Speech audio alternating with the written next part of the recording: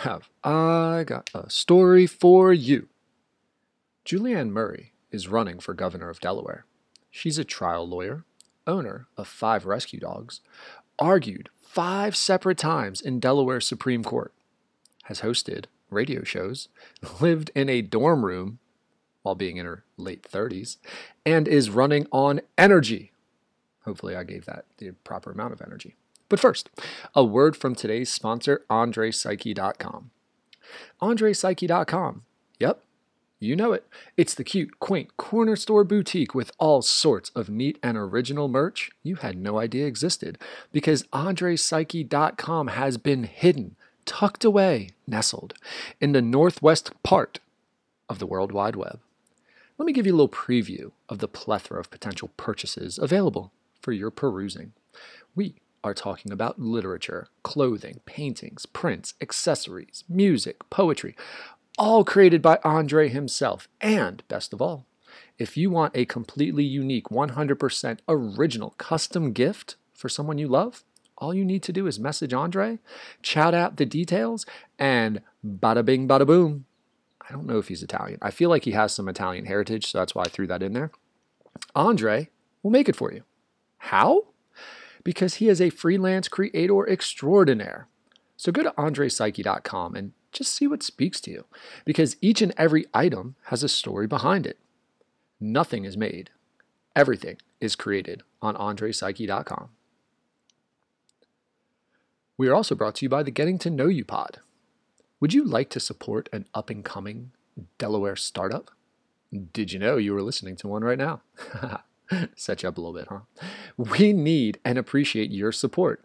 Take a moment right now and push the subscribe button on Apple, Spotify, or whatever podcast app you opened to listen. And while you're at it, if you could rate and review the pod, that is so important to rate and review the pod, especially if you listen on Apple. If you haven't already, friend and follow the podcast on Instagram, Facebook, and Twitter. Search us up. It's Getting the number 2, No, the letter U, pod.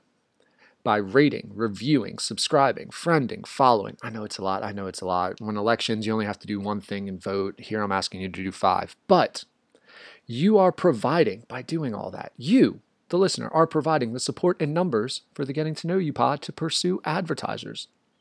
And finally, yes, we are looking for sponsors and advertisers. So if you or someone you know has a business or brand and would like to expand your market reach, consider partnering with us. We get to know people from all around the world. The podcast has been downloaded in over 20 different countries and the majority of the United States. We just can't seem to find a listener in Idaho or the Dakotas. So if you know someone there, send them a link. If you or someone you know are looking to get more traffic to your site, more followers on your social, more purchases of your product, more clicks on your whatever, just message us. Our advertising rates are extremely reasonable, and we would love to partner with you. And now, Getting to Know You. Hello. Getting to know you, getting to know all about you. I'm gonna do a terrific show today. Getting to like you, getting to hope you like me. Because I'm good enough. Getting to know you, putting it my way, but nicely. I'm smart enough. You are precisely. And doggone it. My cup of tea. On today's show, we are getting to know Julianne. And Julianne Murray, the recently endorsed by the Republican Party as their gubernatorial, I always hate that word, candidate. So she wants to be your governor, Delaware. Julianne, thank you so much for taking time out of your busy day and letting everybody get to know you. I really appreciate it. Well, and I appreciate the invite. Any opportunity to kind of reach people is a good thing. So I'm on board. Yeah, and the first thing that I'm so interested in is reaching people during COVID-19. And I'm not super political, but I imagine from what I see, rallies are a really big deal in getting the word out and actually meeting people and touching people, handshakes, kissing babies, really big deal. And right. COVID going up against an incumbent, man, that just seems like it's stacked against you. I hear you, but I don't know if it's true. And what's interesting about it is I think that there is an expectation in a traditional political campaign that you do exactly what you're saying. You do the handshakes and you kiss the babies and you do all of that stuff. Well, that expectation is not in place in this election. It's actually the opposite. The expectation is that you won't be meeting people face to face. And so I think that, so for instance, when I was introducing myself to the regions, there's 5 Republican regions within the state, and I appeared at each region. 2 of them were live, 3 of them were Zoom.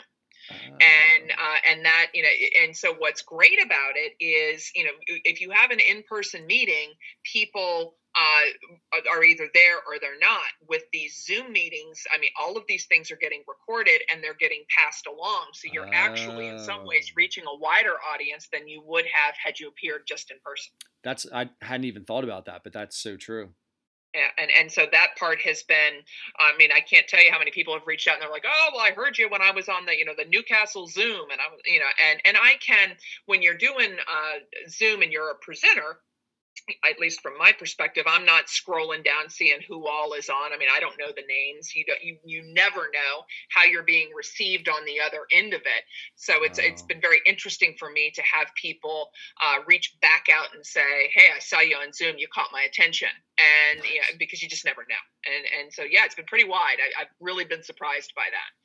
And as we get more into the election, I think by the time, post primary, if I win the primary, it'll be interesting to see what happens going into the general in terms of whether it stays at this kind of electronic medium like social media or pods or things like this, or whether there's going to be more of a shift to the in-person.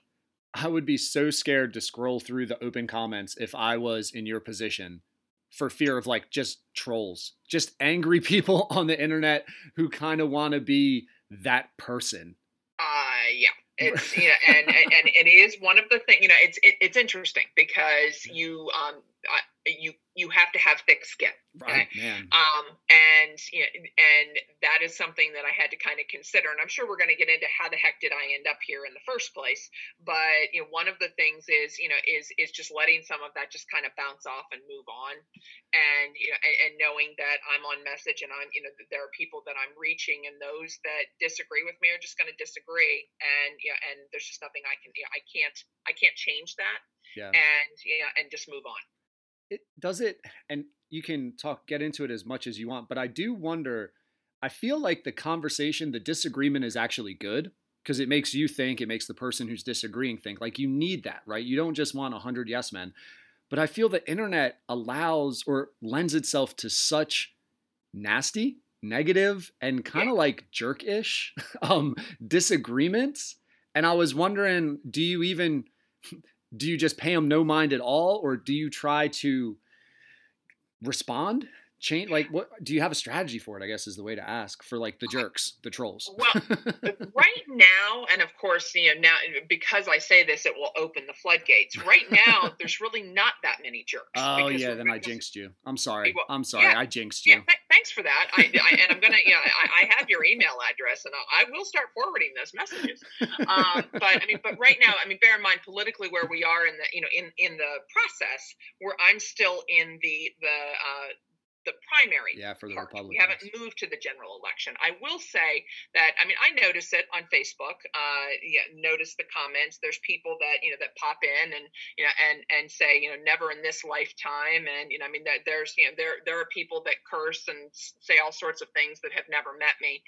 Right. And you just have to kind of move on. And, one of the things, at least for me, that's been interesting is how many people actually respond on my behalf when that happens. Oh. So there's, so on Facebook, I'm not having to say anything. Someone says something like that on Facebook, and I by the time I see it, all the negative comment, the positives have flowed in behind it. that have said, do you know what you're talking about? Have you ever heard her? Have you ever met her? And, some of that pushback. And so it takes the sting away a little bit.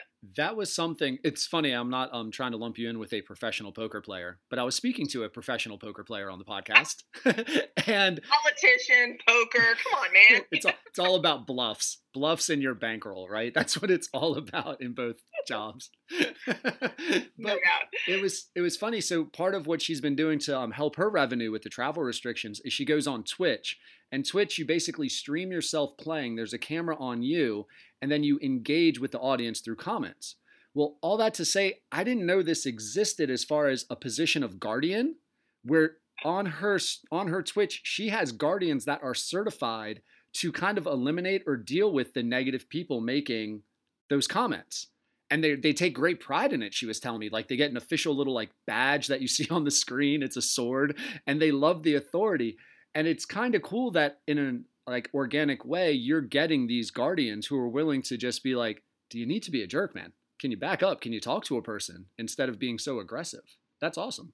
I did, and I hadn't heard the Guardian. I hadn't heard of that, but it is kind of neat. And, and I think that, one of the things, and it's really unfortunate, and it's kind of the age of social media, texting, Facebook, all of it, is people say stuff that they would never say to your face. Never. It's so weird.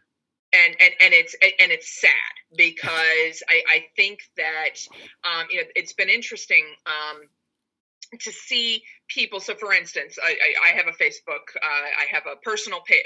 When this started, I did not even have a personal page. Just like me. I didn't have one either when I started the pod. I did not. I'm an attorney. I have seen Facebook has a lot of downsides. Let's just put it that way. Yeah. And so I never had a Facebook page. Obviously, when I decided to run for governor, that changes everything. And so I had, I loaded up a personal page, and then I have a Murray for Delaware page, and and I'll see. So I'm have this Murray for Delaware page. We're adding likes to it, and I'll see a comment from somebody, and it's it's sort of edgy. It's not necessarily negative, but it's there's just a little bit of edge behind it. That's kind of like, I bet you won't answer this, whatever the comment is. Right. First time I saw it, I thought, okay, fine. I responded and said, I'd like to talk to you. Not on Facebook, like I want a real conversation. And that particular person actually said, was like, really? Yeah, no, really. Let's talk. And I've had several of those. A couple of them just completely backed down and were like, never mind. But I can think of probably 10 that I can think of that kind of started that way, that I pushed back and said, okay, let's direct message me so that we can kind of connect. Let's not do this here. Yeah. And all of those people are now advocates and are part of the team. So but it surprised me when that they were surprised that I reached back. Yeah, it's almost like, and then on top of it, they forget like it's public and you wouldn't shout it out. But if they were to say that to you in public, your response would be like, yeah, let's talk. Yeah. Right. And I think that's, that part is sad, that people will kind of take that position and not really consider what they're saying. I know for me, and let's just say by trade as an attorney, I'm going to be cautious about what I say anyway. Yeah. I have had to learn to, not just fire back, hit that pause button for a second and think about, I've always been aware of the power of the written record. Right. Yeah, the things that people will put in text messages and in emails and on Facebook just still blows my mind. Yeah, and that's the other thing with these people trying to quote unquote poke the bear is like, do you really want to like wake up a hibernating attorney? Like, you've got to be real solid in your intellected stance, man, to go toe to toe with an attorney on just about any argument, let alone stuff that they actually know about, because attorneys know how to argue. We do. And, and not all, I mean, all right, so not all attorneys, because, and it's funny because when I've only been I went to law school at the age of 38 Oh, in wow. 2008. I had been a paralegal. I had been a law firm administrator for a local firm here in Georgetown. And in 2008, my husband said, have you ever thought about becoming a lawyer? No. I mean, I did when I was in high school, college, but never pursued that, and thought I was too old. And, he convinced me. I had good grades in college. So it wasn't, I had to take the LSAT. So I had been out of college for 16 years and got an LSAT book, figured out how to take the standardized test, got a good enough score that I didn't get waitlisted, got into Widener. And I started in their evening division for the first semester, and it would have been a 4-year program if you just do evening school. Mm-hmm. I decided I'm not doing this. I'm doing 3 years. I'm not doing this for 4, and shifted to full-time student. Still continued to work part-time. Did summer school, and worked through it. So I graduated in 2011 at the age of 41 and opened my own firm in early 2012. Man, good for you. Not a traditional path at all. No doubt. Man, 16-year gap in studying. What was it like taking notes again? It was horrific.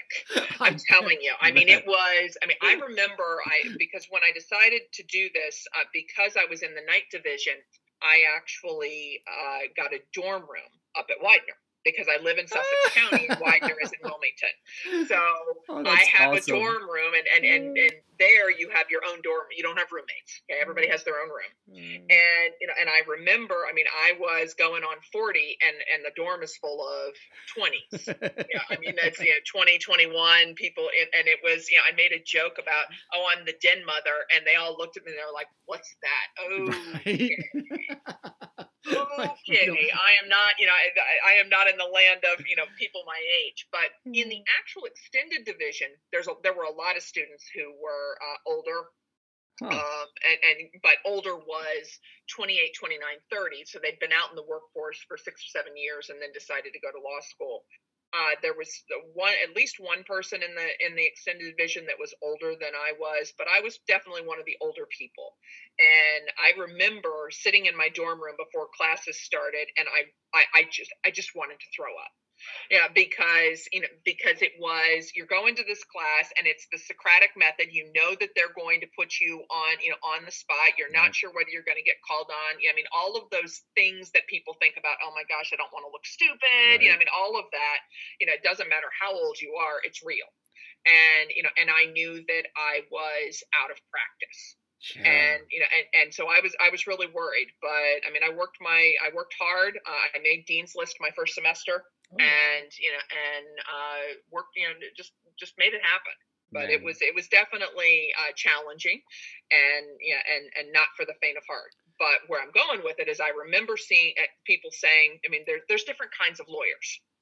You have some that are contract lawyers that couldn't talk their way through an argument if their life depended on it, because that their thing is reading the fine print and doing stuff like that. Gotcha. But there is a different strata for trial lawyers. It's a different subset. And y'all have a presence about you when you speak. You do. And there's, I did not start as a trial lawyer. I actually, I opened my firm it was Murray Law. I opened it in 2012 and went on local radio station. Do we say radio stations on this, or are we not giving advertising? No, you can say whatever on this. You're fine. Okay. Local thank you for being thoughtful, station. Though. What'd you say? I said thank you for being thoughtful, but yeah, no, you're fine. Okay, well, these things. And it was WGMD 92.7 here in Sussex County. Old school. And my husband said to me, "This is Sussex County. We moved here in 2003." So we had been here almost 10 years. And, he listens to talk radio. Here is the irony of all ironies. I don't like talk radio. It's just not my thing. And, and he said, but people who are fans of talk radio really connect with they become faithful. They listen to shows. People, this audience is going to want to get to know you, which is ironic that I'm on a Getting to Know You pod. And, Good plug. and he said, so they had an advertising scheme where you could basically do what's called a call-in. Oh yeah, I love those. Talk to a particular, I'm using the word DJ kind of loosely here. And it was a guy named Bill Colley. And he was on in the evening. I was on with him in the evenings about 5:25, and then he shifted to a morning show when Dan Gaffney moved over to 105.9, and I shifted with him to 8:25 in the morning. And I did it was a 1 to 2 minute call in Monday through Friday every day for 18 months. Wow. Every day. And you got the value. Say what? I was just thinking, like, and does it pay off? Because that's a long time. That is some super consistency. Monday through Friday, knowing that I'm going to hear your voice at that time. Yes, it does. And but when I don't know if you've ever had this happen, but there are times in your life where you kind of, you're supposed to be there, but you're not really sure why. Like, why am I doing this? And then years down the road, it kind of comes into play, and you go, oh, okay, now I know why I'm doing it. That was a very important beginning for me. And when I first went on, I scripted everything. Nobody knew I was reading from a script because I knew how to make it sound like it was coming off the top of my head. And but I taught schools, and in those schools I would take a topic at the beginning of the week, and I would say, okay, this week we're going to talk about real estate settlements, and and break it down into little 1-minute bites. Monday and Tuesday. Wednesday was always a veteran topic. I would always focus on a local veterans organization or something about veterans. Thursday was a continuation of the school, and Friday was a recap.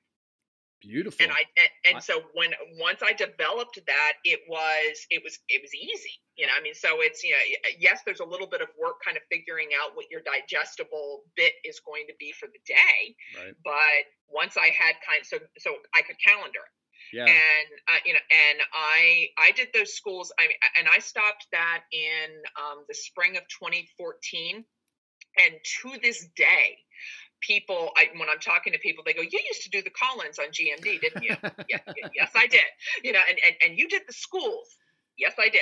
And so it was a great way for people, again, to kind of get a feel for who I was. And in that time period, so I started in 2012. In 2013, the whole sheriff of Sussex County brouhaha happened. I barely remember that. Like, do I have the power to arrest? Am I Correct. remembering that right? You are correct. Because at the time they could just serve like basically eviction notices, and he was upset by that, and then went like constitutional. It did. Okay, I'm the one who argued the constitutional argument. No, oh my gosh! And wait, now are you the lady that was on the radio? No, I'm just kidding. And so I did not handle the Superior Court case, but I came in on the Supreme Court case. So in April of 2013, I filed the appeal in that case. And so in Superior Court, the Sussex Superior Court held that he did not have arrest authority. We appeal it. And bear in mind, I've been practicing a year when this happens. So can I just pause you in the story to get to know a little more about you? Me, I would have to bring 5 shirts because I would be sweating through them if I'm going to the Superior Court, like almost at any point in my life. But I feel like that young as a lawyer, can you get a little bit, like mindset wise for you, are you just this like dogged competitor where you're like, dude, I'm going to eat this up. These people are going to know my name. Or is it just nerves, can't sleep the night before, pacing? I don't know. I want to picture in a negative way. But like I would be going nuts in my head. It's a little bit of both. And I'll tell you that the one of the things that I'm lucky is that I can focus and kind of tune out the noise. So when I filed the opening brief in that case, this was at the time probably one of the hottest political issues, and definitely in Sussex County, but it kind of morphed to statewide. Right. It was a big hot issue, and I'm doing this brief where the defendants are Sussex County and the state of Delaware. And I know that they're going to have big lawyers on the state side of it, on the Sussex County side of it, and there's me. And I write this, and I know that the brief is going to be published. I know that people are going to pick it apart. All of that. Yeah. But I really, really believed in the argument. And to this day, I think that I had the right legal argument. Unfortunately, I did not know at that point in time how politics kind of operated and all of the power struggle and stuff that was kind of going on in the background. I didn't know. But I get through the briefing and they schedule it for oral argument September 11th of 2013. Wow. I go to the Supreme Court, and so I have been in practice for 15 months. Now, here's the thing. My third year of law school, you can do internships. And if you get picked to intern for a judge or for a court, they actually call it extern. Don't ask me why. I got nothing. But I externed for Henry DuPont Ridgely of the Delaware Supreme Court. So my third year, I attended oral argument every Wednesday. I was involved in reading briefs. I was involved in writing decisions. I mean, all of those things. So might have come in handy. They seem like they would come in handy at this moment. They did indeed. So I walk into Supreme Court and I'm in front of a panel that I sat in front of as an observer for 100 arguments the year before. Oh, wow. 2 years before. 2 years. So so there was a certain amount, I can't say of comfort, because believe me, there's a gut check that happens there. But I get to the argument and it's en banc, which means it's in front of all 5 justices. Hot issue, standing room only in the gallery. The Supreme Court's pretty small. There's not a ton of people there, but it was covered, by all the local press, but there was an AP reporter there. And the argument and what went on with it was actually picked up by the AP and made it out to national papers. And hello. Hello. Can I ask you? So I just want to pause for my head to kind of go back a second. What was kind of because when I hate being clunky because I get too many thoughts in my head. This is why I couldn't be a trial lawyer. That's all right. When the judges rule, they do have to kind of say the why, correct? In Supreme Court, they give you their... Correct. Okay. So correct. They give you their opinion, right? So it's dissent, or it's... Dissent means they don't go with the judgment. I'm just trying to make sure I got it in my memory. All right. So when you say you feel like you argued the right way, but they kind of went against you, does like one or two things that they brought up stick out to you? And I'm not throwing shade or trying to placate, but I guess why did you think your argument was correct? What was the, main sticking point, if you can? No, it's a great question. So we were arguing, and I actually had a friend from law school that had also clerked with Ridgely that helped me with the briefing, and he was there, when I argued.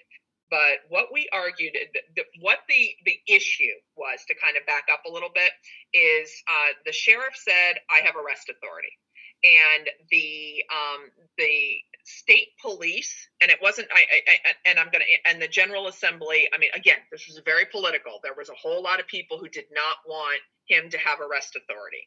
And, because it was deemed or perceived as a threat to their authority. In my view, I think you can't have too much law enforcement. And I think that having elected law enforcement is very important. We've seen that in kind of some of the COVID mandates throughout the country, where you have people, you have sheriffs who are saying, "I'm not doing this, it's unlawful." So there's an important argument for why you would need an elected, law enforcement. But what happened when this happened was the General Assembly went and amended 11 sections of the Delaware Code that refer to the sheriff to overtly say he does not have arrest authority. Because they knew it was coming. They knew the case was going to court. Correct. Oh my gosh! So that was going to be the whole political thing. Correct. Wow. So my argument was, and where this emanates from, is the Delaware Constitution talks about the sheriff, and it says that the sheriff shall be the conservator of the peace in the counties. And then it goes into, there's other stuff around it, other elected offices. My argument is shall be conservator of the peace. A conservator of the peace, first of all, is an acronym for COP. Okay. Yeah, I was actually wondering, are police officers described in the state constitution? They are not, because the Delaware State Police did not come around until I think it's 21 or 25. I can't remember, but it's in the 1920s. Yeah, so then that would be like the original reference to authority figures. It would. And, and so I argue that it is, that shall be the conservator of the peace is a mandate that you have arrest authority because you are law enforcement. Okay, but again, this is about arrest authority, not that he's a law enforcement officer, but that he has arrest authority. And one of the things in hindsight, if I could have argued that he was law enforcement, it may have been different, but in appellate work, you're stuck with the record that you have. And the argument in the Superior Court had been it was about arrest authority. But I argued that because there were names, there are other offices. So it was the sheriff, it was the attorney general, judges, and courts all there. And I kind of argued it was the four horsemen was my argument, and that they're all part of the criminal justice process. The arrest is the sheriff, the attorney general is the prosecution, the judge is the judge, and then the court. And and that they all, that when the drafters of the Constitution did this, that they absolutely contemplated that this, that the sheriff was supposed to be law enforcement. That was argument one. Argument two was that when the General Assembly did this, that amended 11 sections of the code, that they did that as a workaround instead of amending the Constitution. If they didn't want him to have arrest authority, that they should have amended the Constitution. That they should have gone the whole process. And there's a very specific process to how you amend the Constitution. And frankly, I don't think that they had the juice to do the amendment to the Constitution, which is why they did it statutorily by going into, the 11 sections to the code. Because you would need a larger majority of the vote to amend the Constitution instead of a code. Correct. And you have to do it over 2 sessions, and there's a publication requirement, and there's a bunch of stuff with it. Man, I would just feel, and I'm sorry to cut you off, but I would just feel literally the adjustment of the code prior to the case to me is like smoking gun. And I'm like, what are we doing here, man? How are we changing the rules mid game to me? We filed the paperwork. We should be on pause. Well, and if they're going to say, remember, what they're saying is he doesn't have arrest authority. Well, if you have to amend 11 sections of the code to make it sure that he doesn't have arrest authority, what does that suggest? What was the code prior when we filed? It would just, it would talk about the sheriff, and it was in different sections of the code. And so then what they did is they went in and they amended it and they say the sheriff, who doesn't have arrest authority, That was literally what they put in? Yeah, that's not exactly verbatim, but it was that kind of ridiculous. Oh my God! It was that kind of ridiculous. They hit him with a positive. It's just it was terrible, and so the decision came out. I argued it in September. It came out in October, and I quote unquote lost. But here is why I say basically I argued that arrest authority is core. It's a core power to being the sheriff, okay? And to fulfill your duty under the Constitution shall be conservator of the peace is, it is a mandate, basically, that you're going to be a law enforcement officer, okay? The court held that arrest authority is not a core power of the sheriff's office. And that I'm right about the constitutional argument that if you are going to change something as it relates to an office that's identified in the Constitution, that you do have to do it by amendment if the power is a core power. But arrest was not a fundamental or core power to the sheriff, is what the court held. And I don't know, maybe it would be a good time to get political. So appointees on the Supreme Court, I'm very limited in my knowledge of this branch, judicial. I'm limited in a lot of my knowledge, but that is definitely one area I'm limited in. So you go presidential, and that's the big thing, right? Like you get a Republican puts a Republican judge on, you know what that judge is going to vote, right? Like that's the huge thing that you hear, or in one theory, of the huge yes. things, right? In yes, theory, in theory. Yes. Does it work that way? Supreme Court in Delaware? Are you kind of the sheriff was like the Republican dude trying to seek authority, and they were Democrats? Was the sheriff seen as a Democratic guy, and there were Republicans there? What was the political, I guess, undertones?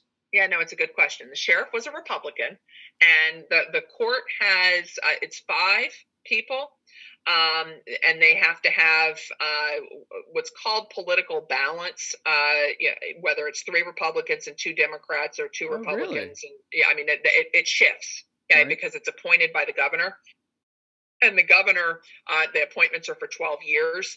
At the time that this was argued, there were actually 3 Republicans on the court. Ooh. So it wasn't a straight party line issue.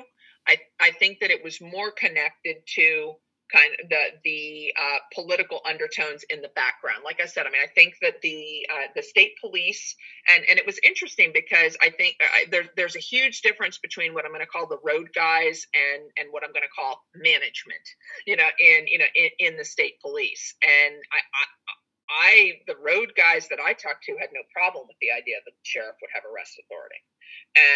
And so it's, so it was in this case, and I've had several people tell me since then, you were right. Don't tell me that. I don't want to hear it. I don't want to hear this now. You were right, but you were never going to win that case because it was the wrong guy. And, and part of that was because it was a guy named Jeff Christopher. He was very overt. He didn't, he was very strong in his beliefs that I am an elected law enforcement, and that the citizens of Sussex County are my constituents, and I have a duty to serve them as a law enforcement officer. And the people who bought into that, the citizens that bought into that, I mean, were very, very supportive of him. And then there was the other side, and the other side was, this is a power hungry, wingnut crazy man who doesn't, shouldn't be carrying a gun. Yes, they carry guns. They don't have arrest authority, but they carry guns. To this day. Wow. And here's the other thing. Dude, that happened. Is so interesting. My gosh. Here's the other thing. He was elected. He was replaced. I'm going to say I'm going to have the years wrong. I don't remember whether it was 2014 or 2016, but new sheriff comes in. It had to have been 14, I guess. And he was reelected in 18. Sheriff Lee, nice guy. Okay.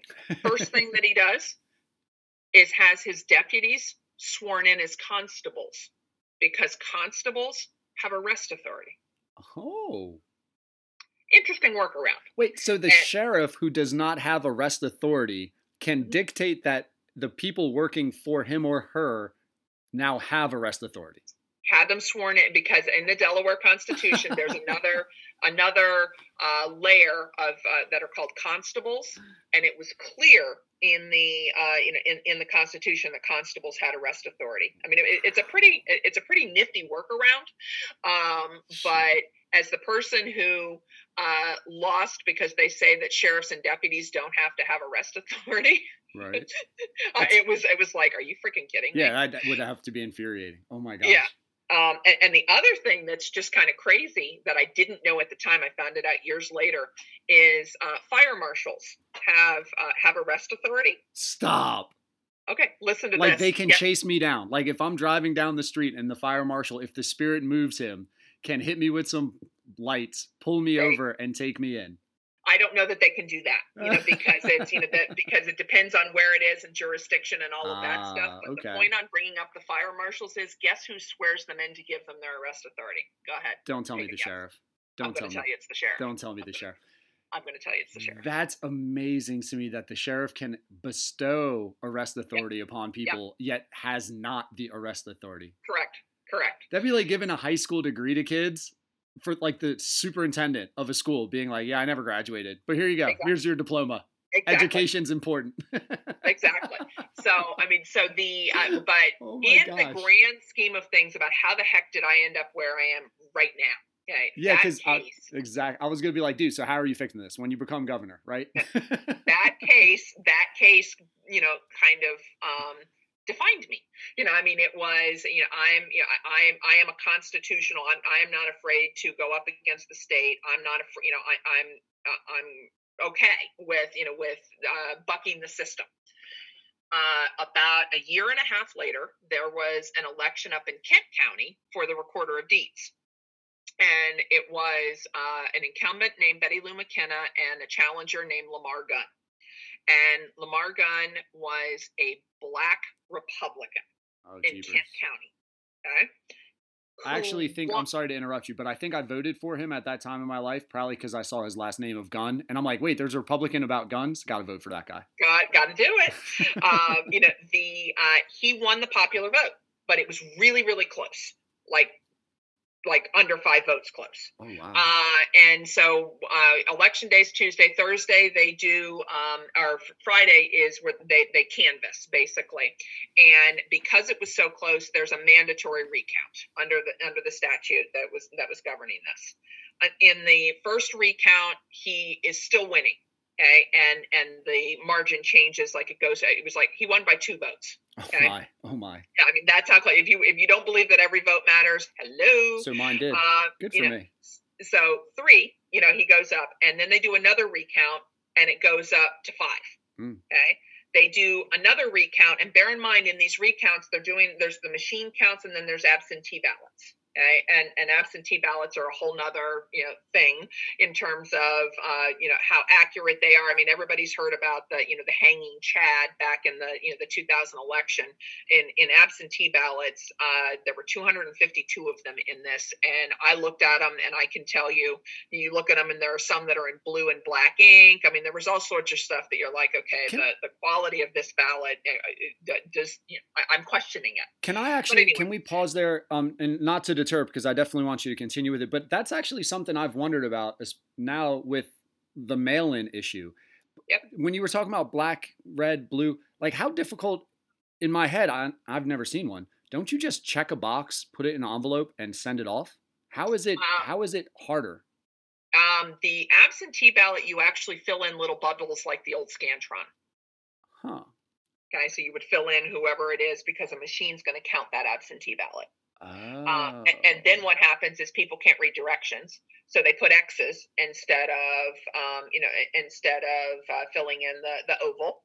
And there's a certain number of them that the machine kicks out because it can't figure out what the person's trying to say. And then those actually get hand counted. Okay, so if the machine, and then I guess I would assume they'd like take samples of the ones that get counted and try to like make sure what went through was read correctly. Correct. Okay. Correct.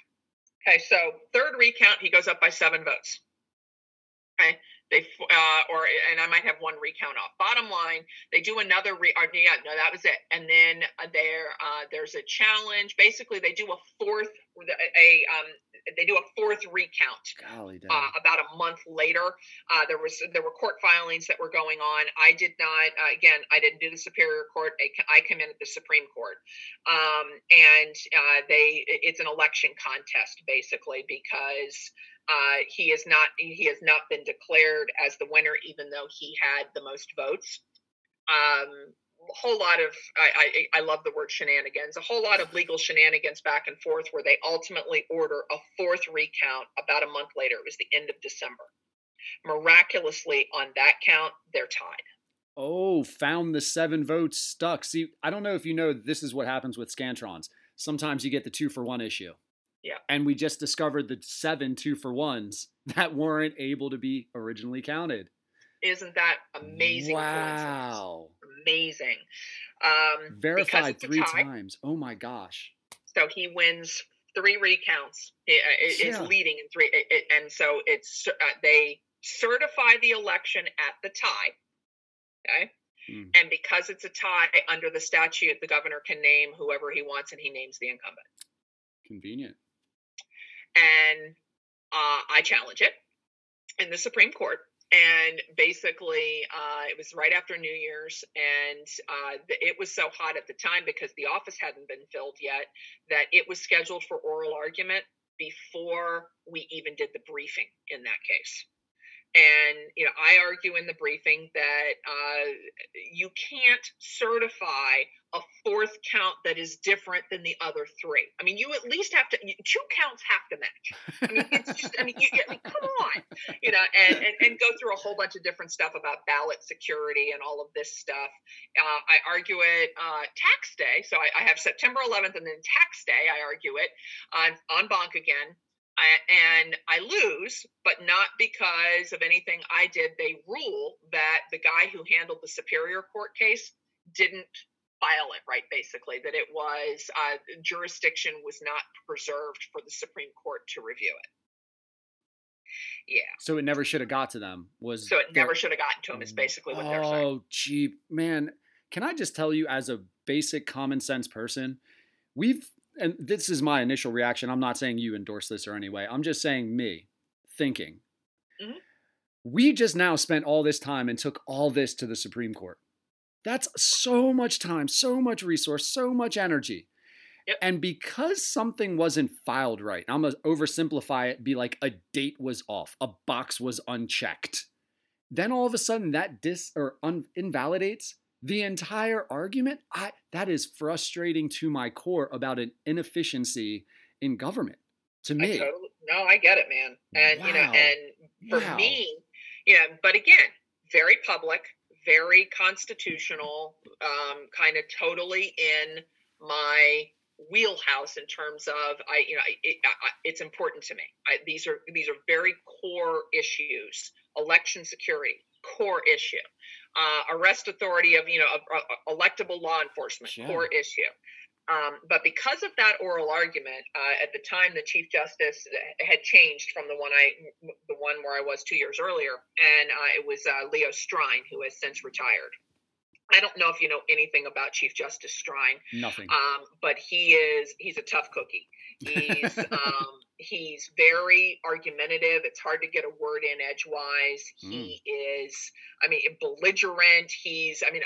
All sorts of adjectives that I can use. I love him already. And I bet he drinks while he does. No, I'm just kidding. That would be terrible. That would be terrible. I won't say that at all. Jokes, my fault. I apologize. No worries. But I in an en banc argument, you get 25 minutes. I went toe to toe with that guy for 25 minutes. Ooh. And I walked out of there and I looked at my partner, Ron Phillips, because we were now Murray Phillips at that point.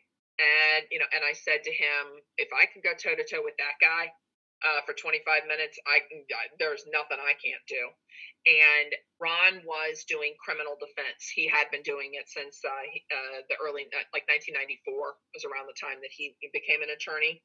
And I asked him if I started doing criminal defense, could I work with him? Like, would he mentor me, basically?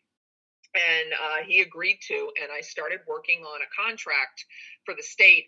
When you have clients that go to the public defender, if they have a co-defendant, the public defender can't represent both of them. The other defendant gets outsourced, basically. Even in the same case. So if they're both charged for the same crime or whatever. Co-defendants in the same case. That seems very inefficient. Yeah, and it's something called the Office of Conflicts Counsel or Office of Defense Services. And they need lawyers that will, so you're acting sort of like a public defender, but you operate within your own firm.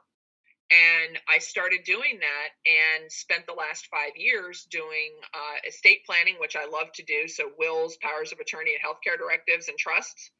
And the other 50%, criminal defense. Yeah, they're not at all alike.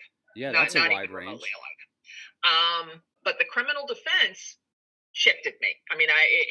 That's where you shift in. I'm a trial lawyer now. I've done the appellate stuff, being able to argue, and think on your feet in a controlled environment in front of justices is one thing. Being able to be in a trial and you have a jury and you have a prosecutor and you have evidence and you have all of that's just a totally different ballgame. That's so many. So to me, one of the things, again, just thinking as a guy, or not as solely a guy, but as a voter, I should say, or a person who watches people give political speeches. It's almost like they tell them not to go off script or not to think. And it seems so packaged. And I personally love the ability of people to take in information, think on their feet, and make sound decisions. And it really seems like you've had a lot of practice doing that. And that's, yeah, I mean, well, and and thank you for noticing. Right. But it is, I mean, so in terms of kind of the skill set and the things that happen, that kind of get you to how the heck do you run for governor? As a lawyer, the skills. So, and I created my own firm. I started as one, and there was one employee, and then I add a partner and add a couple more employees and add a third partner. And I mean, we're a firm of 10, not 10 lawyers, but 3 lawyers, a firm of 10. I'm a business owner. I have added, it was mine to start with, that people came and joined. And there are some skills here that play well in politics. You would it's not exclusively politics, but it lends itself. Well, it seems like a wide range of perspectives, which you really hope someone who's representing a state in totality would have more than just one lane. And correct. To me, doing the criminal part opens up, because you've got to sit down with people and understand. You don't just, I would imagine, you don't just do the case. You actually get to hear about the why and about what Absolutely. They were going through. And you're like, wow, you probably in your head start putting together trends and your themes. And you're like, oh my God, why? Right? Like, I would assume you would almost have to have some of those moments meeting with people who get charged with crimes. You do. And, and one of the things that people say to me, how can you defend somebody that you know is guilty? Because the United States Constitution provides for it. They are allowed to have representation, effective representation. Just because somebody is guilty does not mean that they still don't have representation to kind of navigate the process. Yeah. And I said that once on the radio, and somebody blasted me in an email and said, something about, that I must not work hard for my clients because I said that they're guilty. And, and I wrote back to the guy and I said, you took it completely out of context. I've had a bunch of clients who look me straight in the face and say, yeah, I did it. Can you help me? Right. And, I don't make assumptions about that, but sometimes, prior to doing criminal defense, I used to think that there was no room for plea bargains. They don't, why would you do plea bargains? Everything should go to trial. And now I'm the complete opposite of that, because you know what? There is an efficiency to plea bargaining. There are situations where somebody will openly admit that, yep, I did it. I did the crime. I'll do the time. And that, why would we spend the time putting them through a trial and doing all of that if everybody is in agreement that there's a way to resolve it? Right. So it's a total shift. And then about 2 years ago, so 2018, back to GMD, they started a show called Tipping the Scales of Justice that's on Saturdays from 12 to 2. And John Brady was doing it. Dude, I used to love listening to that guy. He is nuts. Like, he is stupid smart. Like, he would just. I'm sorry. No. He is stupid smart. He knows. He has this kind of slow and methodical way. 100%. I love it. That drives me crazy, because we're the tortoise and the hare. Right? So he was handling the show. It had just started, and I called in as a regular caller, and said, "Hey, it's Julianne from Seaford," and he said, "Julianne Murray?"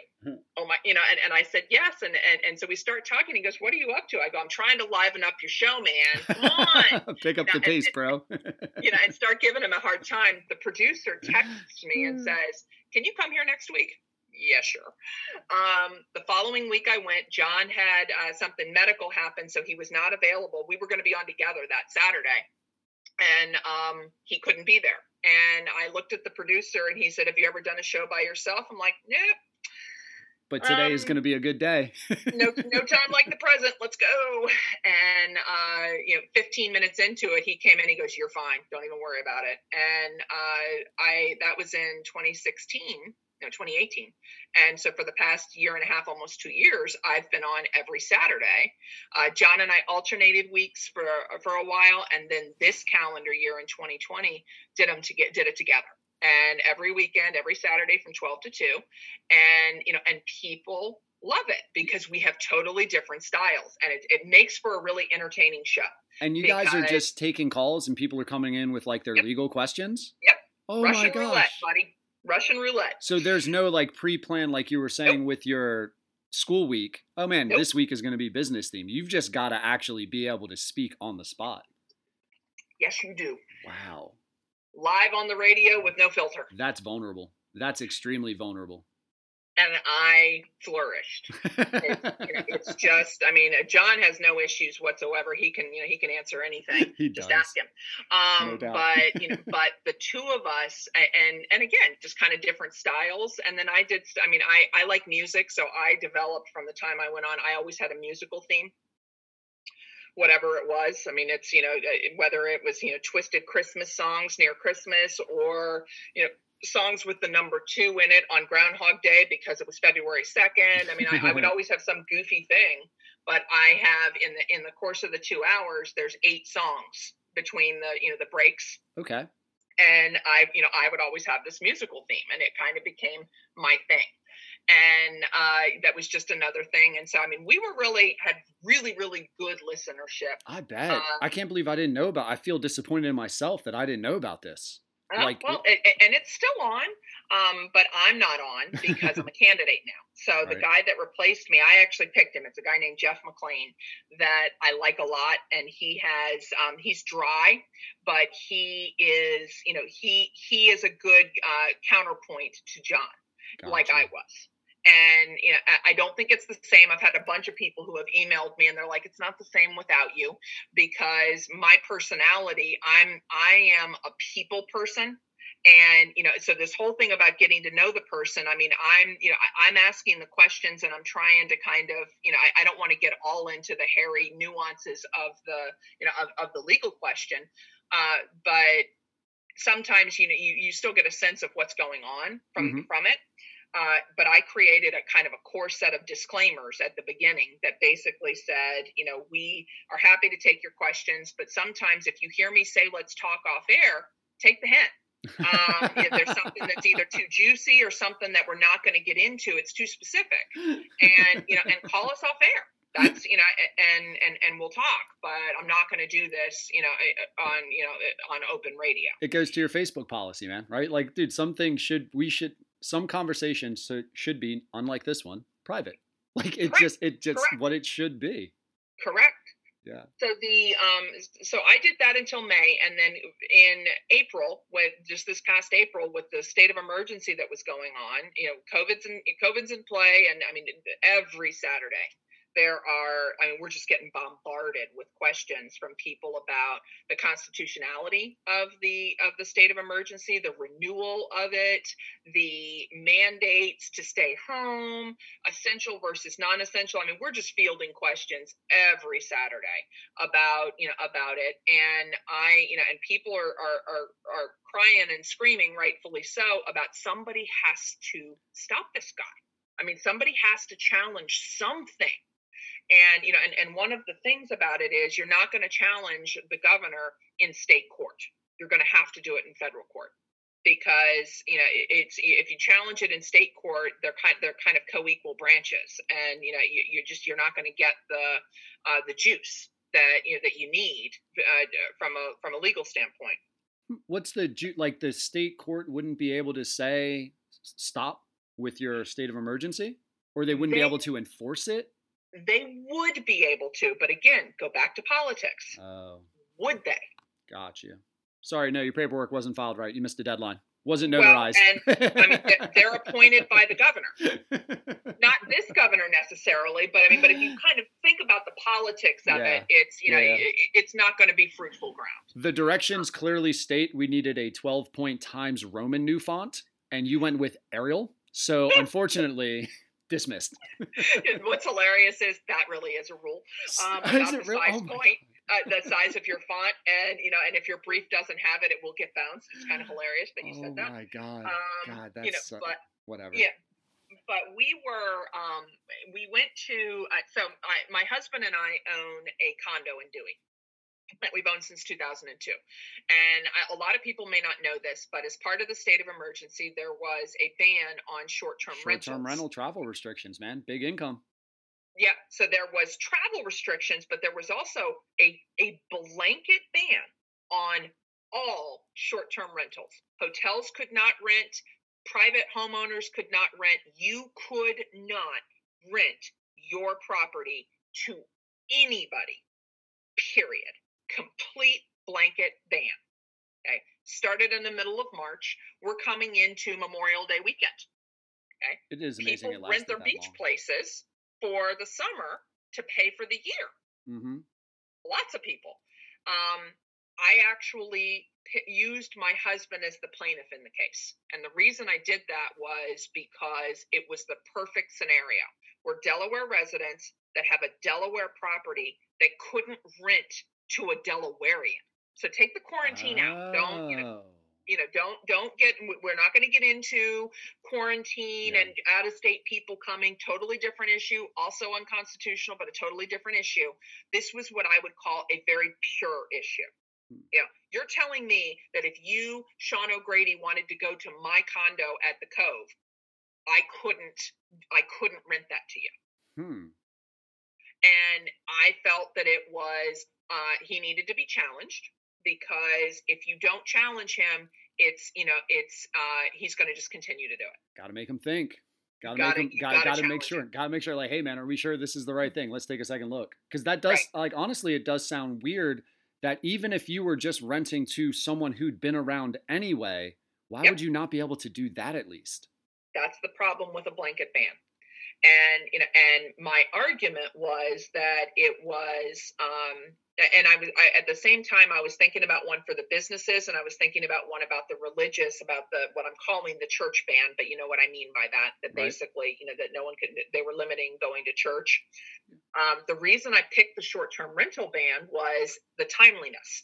I was filing for what's called injunctive relief. I wanted the court to step in, and there was a sense of urgency for Memorial Day coming, that I thought I could get traction by filing on that issue. Because it's so imperative. It's like a time-sensitive issue. It was extraordinarily time-sensitive for Sussex County, and I filed it May 15th. Murray versus Kearney. Nice. The battle. Get your tickets today. That part is kind of funny. If I win the primary, that it's Murray versus Kearney in the general election. That part's pretty funny. It'll make a great poster. But I filed it. I'm going to say 4:00 in the afternoon. By 5:00, the AP had picked it up. Called me straight away. Are you related to the Murray? Yep, I'm married to him. Well, why weren't you the plaintiff? I don't want to be the plaintiff. I want to be counsel. I don't want to be pro se. And we kind of go through this, and I answer all these questions. And by that night or the next morning, it was in the Washington Post, U.S. News and World Report, everywhere, just out on that Saturday. And pardon my ignorance of the time frame. Had you actually declared intention to run for governor when you filed? No. So May 15th, you have not declared? Correct. Wow. The plot thickens. Continue. It does indeed. And the emails started. Oh my gosh, from all over the country, but definitely in the region, the Delmarva region, people who live in Pennsylvania, who live in Virginia and Maryland, who had beach places, who are like, oh my gosh, thank you so much for filing. We're freaking out. We can't rent our places. Can we hop on board? And, and I'm writing back saying, no, we're not turning this into a class action, because there's a whole different set of requirements if we do that. For right now, let's just, the whole point of filing this suit was to move the dial. I wanted him to move. It's a blanket ban. He can't do this. And, and the argument under constitutional law was that it was a taking. There's a section of the Fifth Amendment. Most people know that as my right to not self-incriminate, but there's actually in that same amendment another sentence that says that the government cannot take your property without just compensation. Ooh, so now you got to pay market value for all those Airbnbs that are vacant. How about that? Oh my gosh. I had no idea that was there. How about that? Takings clause is what it's called. Wow. And then under the 14th Amendment, there's that says no state shall create a law that deprives you of life, liberty, or property. Oh. So it was Fifth Amendment and 14th Amendment. I filed it in federal district court, and it caught fire. And and he lifted the short-term rental ban effective June 1st. And that eliminates the lawsuit because you no longer have a case to actually sue, right? No, Good question. Okay, because there were two parts to it. There was a part that was the temporary restraining order portion of it, which is I want the injunctive relief. But there was another part too that basically said I want a declaratory judgment that says it's unconstitutional to do this, so that this doesn't happen again. So it sets the precedent. Got you. So it sets the precedent. So I amended the complaint to take out the TRO portion, the injunctive relief portion, and kept the declaratory judgment part in. And and it's moving at the speed of slow right now, which I'm okay with at this point, because I've got plenty of other things going on. But the lawsuit is alive. But that Saturday, between the emails and going on the radio for my normal show, that it was born. Have you thought about running for governor? No. And at that point, two people had filed, neither of which had any kind of recognition, a guy named Neil Shea and a guy named David Bosco. And I believe Neil Shea is withdrawn, correct? He has, and he actually endorsed me, which was nice. But those two, not a lot of name recognition. At that point, Bryant Richardson had not filed yet. And I was, I did some serious talking to a lot of different people in politics, out of politics, and said, is it possible for somebody who has not held political office to win? And of course, my Republican friends are like, well, you've seen the president of the United States, right? He came from outside. But the issue here is that I think, so basically what I got feedback was, yeah, it's possible. And if there were ever a time that it could happen, it's this election. Because it's a short election cycle. I mean, it's, the election's coming in November. Sentiment right now about COVID-19 and about the restrictions and about how the businesses have been hurt and about the restaurants and all of it, sentiment is really, really high. Frustrated, a very, very unhappy electorate. Not everybody, but a lot of people. Majority of people, a lot of people feeling like freedoms have been hindered. Aside from the job part, just why do I have to keep being told or do these things? Why am I wearing a mask? When I can't go where I want to go? So it's, so when as I kind of started thinking about it, because you rearrange your life if you're doing this, and I am not prepared to run for a year for office. When I really sat down and plotted it out and realized it would be a 5-month commitment, that in my view, the fact that I am a political outsider is advantageous in this election, because I think people are frustrated at the national and the state level with politicians. They feel like there's a whole lot of nothing going on and no protections and no one's looking out for me. But people who are unhappy with Governor Carney, who may not vote for, who say, I'm not voting for him again, will just stay home and not vote at all. And so my impetus is I've got to give them somebody that they're interested in, somebody that they feel invested in, that they're like, okay, I get that. And, that has been my message. It's, it's basically, I am in this because I care about this state. I am terrified of the individual liberties that have been taken away. I'm terrified about the fact that we've had no involvement from the court or from the General Assembly. In my view, the governor has acted like a king, and with no checks and balances in place. And I don't know what the future holds for us, but if he gets 4 more years, I'm worried about it. And I think that we are economically devastated, and I'm bothered by the fact that we do not have, there's no discernible plan at this point about what all of this is going to mean and what we're going to do. When you say acted like a king, and I'm not trying to get you in a soundbite thing or anything there, but I'm wondering, does the state of emergency give him that authority with less checks and balances? It does. Okay, that's what I thought. Yep, it does. And, totally separate. So he is acting within the Title 31 or Title 20, Chapter 31 of the Delaware Code. And it's a section that talks about the emergency situations. Okay. it was contemplated that those emergency situations were going to be things like snow emergencies and things like that.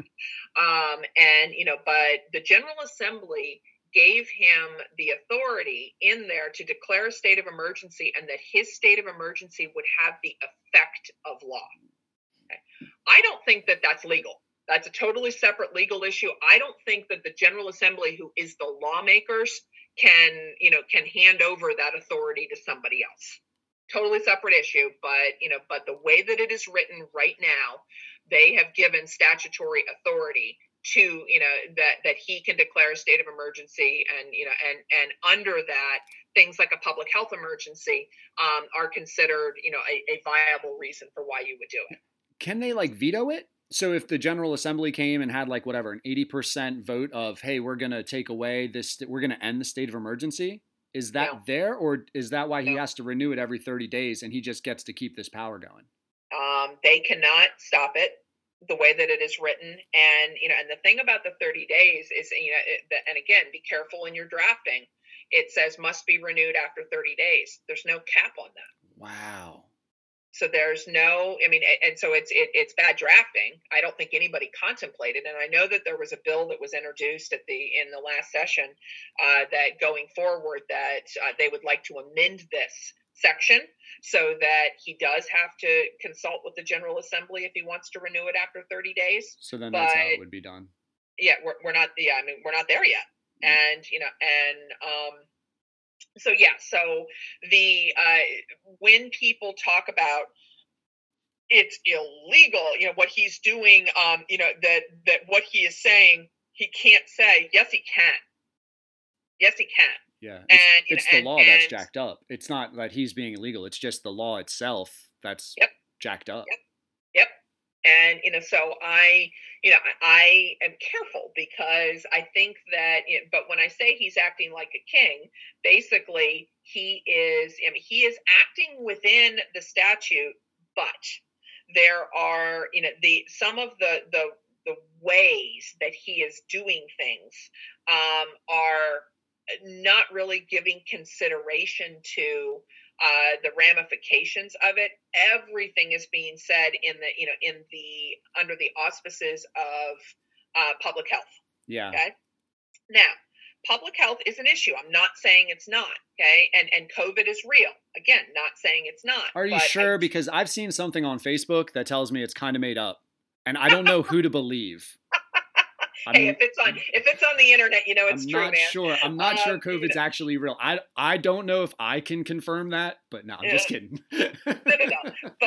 But I do think, and it's a tough place to be, okay? But I think that you do have to have a balance to restrictions versus public, versus the risk to public health. Okay.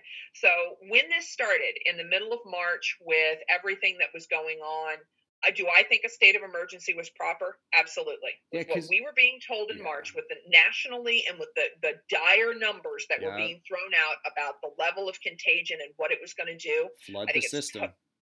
I think it's totally appropriate to declare a state of emergency because it opens up resources, federal resources, state resources. I have no problem with the original one. Yeah, I think anyone who argues against that, if you're playing Monday morning quarterback, you forget about the concept, and you forget, dude, the virus is a living thing. It can morph. You need time to study a brand new species of organism, basically.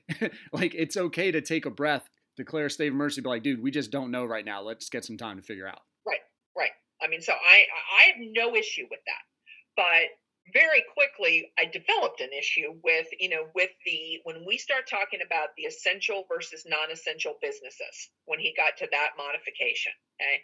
And you basically shut down all small businesses, okay? And you funnel everybody to the big box stores. Okay? Bear in mind, we're talking about contagion here. We're talking about not spreading something, and instead of spreading out everybody, density. They concentrate us. Density.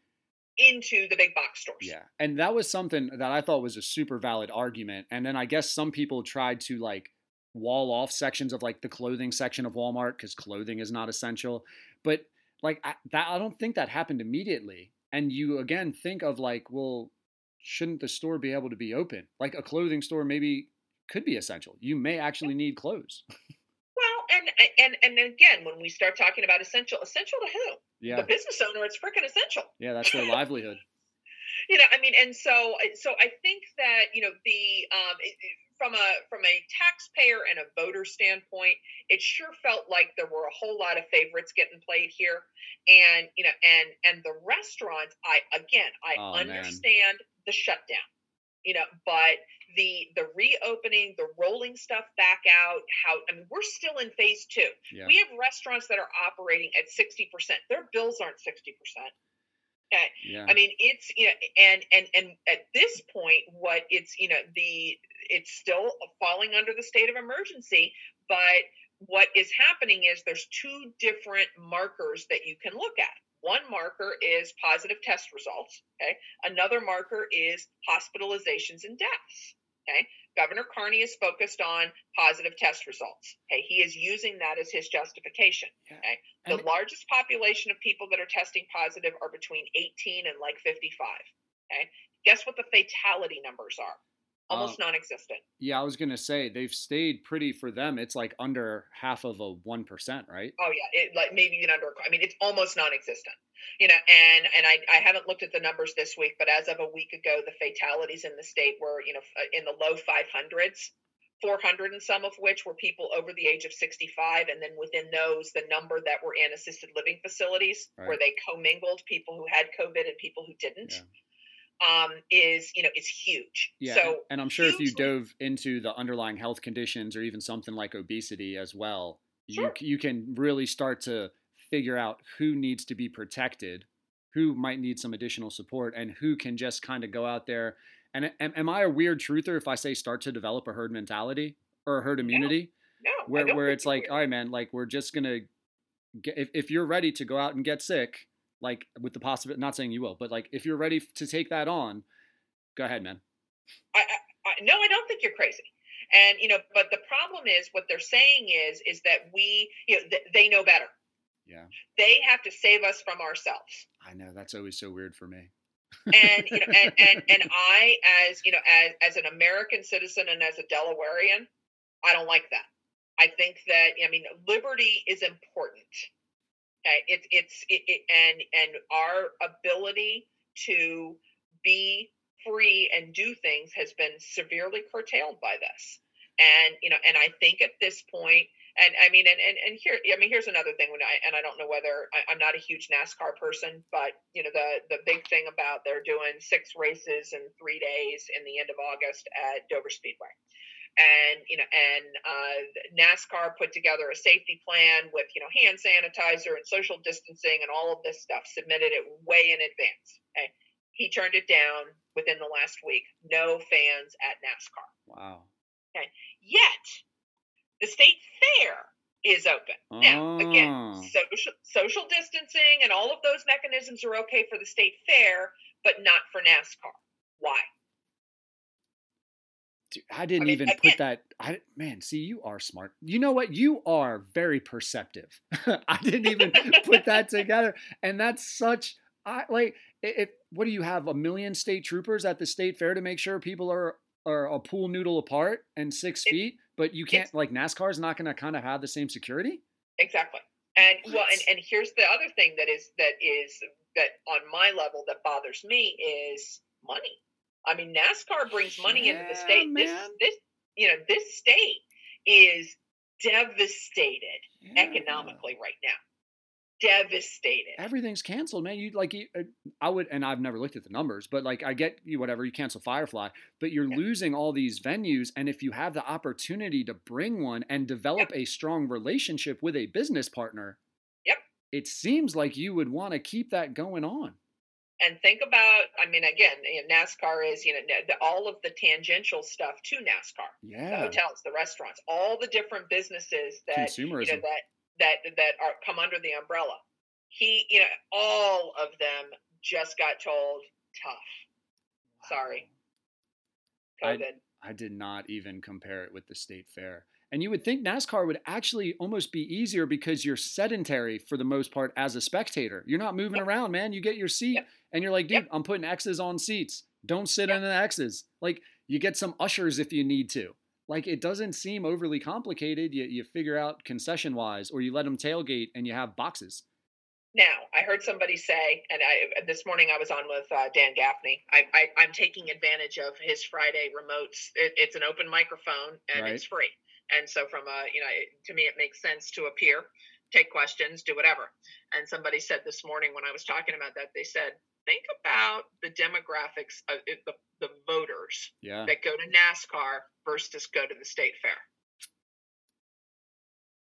Now, I'm not saying that only Democrats go to the state fair, or that, he was talking in very broad strokes, but again, it's kind of like, why? Tell me why. And I don't think that you can convince me that it's a safety issue. Yeah, because it's the last time I drove through Dover, there was no dome over the NASCAR stadium. Correct. It was open. Correct. And you get a lot of sunlight. And you could put people 6 feet apart. I mean, there's just so many different things that that I just think that we've gone into regulation on Red Bull that is that is just so wrong. And there's just not a heck of a lot we can do about it, except make sure it doesn't continue come November. I mean, this really kind of circles back to the power of the ballot box, and making sure that you've got somebody who is not going to abuse the office. And I do feel like the office is being abused here. Yeah, well, I think if anybody knows the Constitution somewhat well, it may be you. Am I going out on a limb on saying that? to argue in the Supreme Court twice about Constitution. No, but you don't know, and I didn't tell you. I've argued there 5 times. Oh my God! Yes. Jeepers. Yeah. God. No, there are people who go their whole career and don't argue at the Supreme Court, and I've argued there 5 times in 6 years. Yeah. That's and it's one of those things where if you are a constitutional supporter, I've always wondered this, and this can be our last thing for today. And thank you so much for agreeing to reschedule. Yeah, but I've always battled with the thought of like the outsider coming in, but can you navigate the waters if you don't know it? Can you deal with people? Do you know laws well enough? And I get whatever stereotypical like lawyer talk, like they're all sleazy, right? You never trust a lawyer, blah. But at the same time, man, if the branch is if it's the legislative branch dealing with laws, don't you want people in there that know about laws? Well, it's you're spot on. I mean, I think that, so there are definitely people, there are naysayers who say that you have to come up through the ranks. You have to have worked in at every level of government. Like a local council, a school board, then go get on your county council. And my response to that is, no, you don't. You have to have the skill set and the decision making and the ability to think and all of the all the things that are important to it. But one of the things, you know how they say misery loves company. Oh yeah, scientifically proven. Government likes government. Yeah, scientifically proven. Government grows more government. Okay? Instead of being run like a business, government is run. I mean, in Delaware, the single largest employer in this state is the state. Yeah, that is not an economic boom. Yeah. That's a problem. And, and it's just, it's a huge philosophical difference about kind of the direction of where we are and what we should be doing. And, people I will tell you, fewer and fewer people are discounting me. But, people may discount it and say, she doesn't know what she's talking about. Yeah, I do. Yeah, I do. There's literally zero. I don't know. I shouldn't say literally, right? But like, if anyone listens to you for whatever this hour and 14 so far, I can't conceivably have someone having an argument to say, you know what, she just doesn't know enough. Like, how could you say that listening to you talk about? And we haven't even gotten into actually specifics of a candidacy and platform, man. We've just been talking about what you've been through arguing law to get here. Yeah, to get here. Yeah, but I think it's important because when I'm talking to, it kind of explains how I got here and why I feel like I'm qualified for this. I mean, and I think that will resonate with people. I mean, people like the idea of the story of the person who is self-made, who has, I mean, I was a paralegal who went to law school, who created my own law firm, who, then, created a book of business from nothing, who then added a partner who, I mean, I've done a chronology and a progression. Yeah. And, yes, it's abrupt that it's happening this way. But as I said to somebody else, I said, we don't have time. Yeah. That's the problem. We are at a tipping point in this nation and in this state. For sure. We don't have time. We need really smart people making good decisions because the Quickly. ramifications it's going to be an avalanche. Yep. It's going to be, that's the biggest fear, at least for me, is the economic avalanche. And then the unforeseen consequences that come along with that is my thing, where I'm like, whoa. I mean, it could get really bad really quick. Yeah, no, I mean, and it's one of the things is we are like, frogs in boiling water. Oh, yeah, right. And I saw something on Facebook. Oh dear, that it's a guy who's dressed kind of like a Joker, who was saying it took 4 months, and he goes through this whole kind of litany of how we as Americans, and it wasn't specific to Delaware, have just let everything erode away. We've and I in a really kind of twisted and sarcastic way, they did a really good job of scaring the hell out of us. Right. All of us. We all became incredibly compliant and have accepted that we can be told what we can wear, who we can talk to, how far apart we have to be. All of the things that you would have just never thought was possible has happened in months. Yeah, did it quick. Did it quick. And then it was amazing how the message pivoted from flatten the curve to we just need time for ventilators, for extra hospital rooms, for ICUs. And then it's like, well, okay, well, and I get the hospital spikes, right? Like I've seen that in certain states. Right. But at the same time, you're like, but now we've had so much time to build the infrastructure to deal with this disease, I would think. And now we could be to the point of personal choice where, like, if you do have people who are at risk, I'm very much in favor of most people, if they have people in risk in their home, will take the precautions because they don't want those people to die. Exactly. I feel... I don't know. It doesn't seem as complicated, and it seems like it has been over politicized. Well, and we've quarantined the healthy. Yes. Yeah, that makes perfect sense. Well, help me to get a sense of your campaign. And I was trying to do like that cool little radio add-in where the plugs, or you can transition in a awkward, like intentionally awkward way. and oh so subtle, right? Exactly. Yeah. Not to call it out or anything. Don't bring any attention to it. Well, and I think we've danced around a couple of different things, not intentionally danced around, but we've sort of touched on things. Right. I think that so when I started this, I used an acronym, Energy, and I made it an acronym. And the first E, and part of that was based on the fact that I have energy. I mean, I have passion about what needs to happen here, and I have a lot of energy that I'm putting into the race, and trying to energize the electorate to see that you can be excited about an election. It doesn't all have to be coming from a place of discontent and negativity. We still have the power of the ballot box. Is kind of what I'm doing. So with energy, the first E is related to the economy, and what I'm going to do is give what all of them are and then kind of work backwards. So sure. The first E was economy. The N is neighborhoods. The second E is education.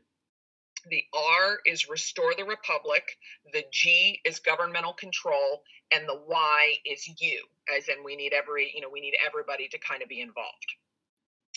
What is not in there that has since become probably my number one issue? Cannabis. What'd you say? I said cannabis. I was just kidding. No. No, although there is somebody who was asking me about that, I answered it, and I'm happy to answer it here too. But I said, it's not the issue of this election. We have so many things that are bigger than that, and but for some people it is the issue. Is law and order. Actually, I think that what has happened with you have a First Amendment right to protest. That is protected speech, but riots, violence, things like that are not. And I think that the governor has not nipped it in the bud and has actually undermined the law enforcement, and then what the attorney general has done, he can't control that, but he also hasn't spoken out against it. I mean, when she gets a letter of no confidence from the three top agencies in the state saying you're undermining us and we don't feel like you have our back, that's a problem. And and it sends a very bad message to people who want to break the law, that that they're going to be above it and they're not going to get in trouble for it. Yeah, and it's something that I've actually Joe Rogan's been doing a bunch of, actually had a couple professors on about just the stress that police are under. And yes, I mean what's sparking the protests is it's horrid, like it's murder, right? Like should never have happened. But you almost it can be easy to forget that every day for 10 to 12-hour shifts with overtime, like they're going out and they never know. It's high alert anxiety for the majority of their workday, and they never get to like decompress. They physically, their bodies physically, or I guess it might be chemically, do not get the time they need to come down off of that tense state. And absolutely, you have to understand that. Yeah. Well, and I think that, I mean, one of the problems with, is people tend to paint in broad strokes. Okay. Yeah. Are there bad cops? Sure. And they should be fired. And if they do something that's illegal, they should be prosecuted. But what's happened here is because of the acts of a few bad apples, the law enforcement in general is at risk. Yeah. And I think that that's a mistake. It's just like any other career. You have bad teachers, you have bad correctional officers. I mean, there are people that are bad at their job, but you can't then say everybody who does that is bad. Yes. And so I think that, I mean, cops and by way of full disclosure, my husband was a cop back in Maryland. He actually started as an Ocean City seasonal cop and then moved out to Western Maryland and Frederick and became a full-time cop out there and has been at a couple different agencies. Okay. And we've talked about this, and he's not been a cop since we moved to Delaware, but we've talked about it, and he said people just have no idea. They've never walked a mile in our shoes, and and how every single day your life is literally on the line. You do not know whether you're going home at the end of your shift, and and the things that seem innocuous that you walk up upon that turn bad, and I mean, there is so much, and then to add on top of that, body cams and things like that, which I am a fan of. I think that body cams, if you're not doing anything wrong, then there's no problem with a body cam. But the analysis, the micro analysis that is happening of every single word these cops are saying and what they're doing is a pretty tough standard that very few of us would be able to maintain sign up for. In any profession. In any like profession. If your whole day as a professional were recorded, even I'm thinking about me as a waiter, like, I mean, there's just, it's a lot of scrutiny. And my fear is with the defund the police movement, that resources are going to be taken away from them and a staffing shortage is going to come where, based on what I've been hearing and reading, they actually need more training. They need more time off, and you would maybe want to increase the force to allow them to have a day, maybe a day a week, where they can actually decompress and do some hand-to-hand assault training where you can subdue someone, or some de-escalation training, or some tactical, whatever the tactical training that they need. Here's your Thursday, and all right, 2 days on, training day, 2 days on. And that can kind of break that intensity that they have to deal with day after day. It's a thought. No, I mean, it's a thought. And one of the things here in Delaware, I mean, I know that Governor Carney signed something recently about, no chokeholds. Chokeholds were already, not allowed in all the different police agencies. So a lot of this is, I mean, I think that and when I worked for the prison system, the training was, you had a week of mandatory training a year, and they called it annual training. I think as a cop, it needs to be more frequent than that. I know that they have to do their weapons training and stuff like that. But, the problem that we have is that there are some really good cops who are now getting out because they don't feel like they've got the support. I mean, when your governor and your attorney general are basically saying, not calling out and not arresting and not trying to head off riotous mobs, that's not a warm and fuzzy feeling right there. Yeah. And so I think that, and there's two different, I mean, so when the Black Lives Matter stuff started in Delaware back in, or the most recent stuff in June, where there was some stuff up in Wilmington and then there was stuff down in Dover. I mean, he didn't even, the police departments weren't even put on, like on the ready, and to deal with how things turned in, whether it turned into something big. Right. And that just, that feeling of, I mean, most cops, and again, we're talking, you can't say this is true for everybody, really want to do the right thing and believe that they have a calling to take care of the citizenry. I mean, this is not about getting rich. They are not. They are not getting rich being cops. And if they are getting rich, they're going to have to work themselves to the bone and work on 90 to 100. And it wouldn't even be rich, but the overtime would be the way to make good money. Buck. And to make buck. That's true. Yeah, but you're working. You're not just getting it for nothing. Right. But most people who are cops are not doing it because, it's a lucrative business. Yeah. They're doing it because they have a calling of some sort, that they feel like they have a duty to do this. Serve and protect. And if you have that inside and you are standing, you are not given the permission and the license to head off stuff that is illegal or could turn illegal, is an incredibly frustrating feeling. And I mean, I know for me, I'm an action kind of person, and in standing on the sidelines and not feeling like you have the ability to, or the authorization to, to step in is a problem. So, I think that, and I have done, as part of this candidacy, I've been on One America, I've been on the Lars Larson radio show, so a couple of national things and then local stuff. Talking about law enforcement and at the same time also talking about the vandalism of the law enforcement memorials, and then also talking about kind of the removal of the statues, Caesar Rodney and Christopher Columbus. They're not all the same, but in a way they are. They're kind of coming out of the same underbelly of riotous groups that are actually a very small minority. And I'm not talking about race here, I'm talking about minority in terms of numbers, that they are, they're controlling the dialogue. And what I've said is, I don't think that is in touch with Delawareans in general. I think that Delawareans, good citizens who want to believe that cops are doing the right thing and are not in favor of this, this kind of riotous, mentality.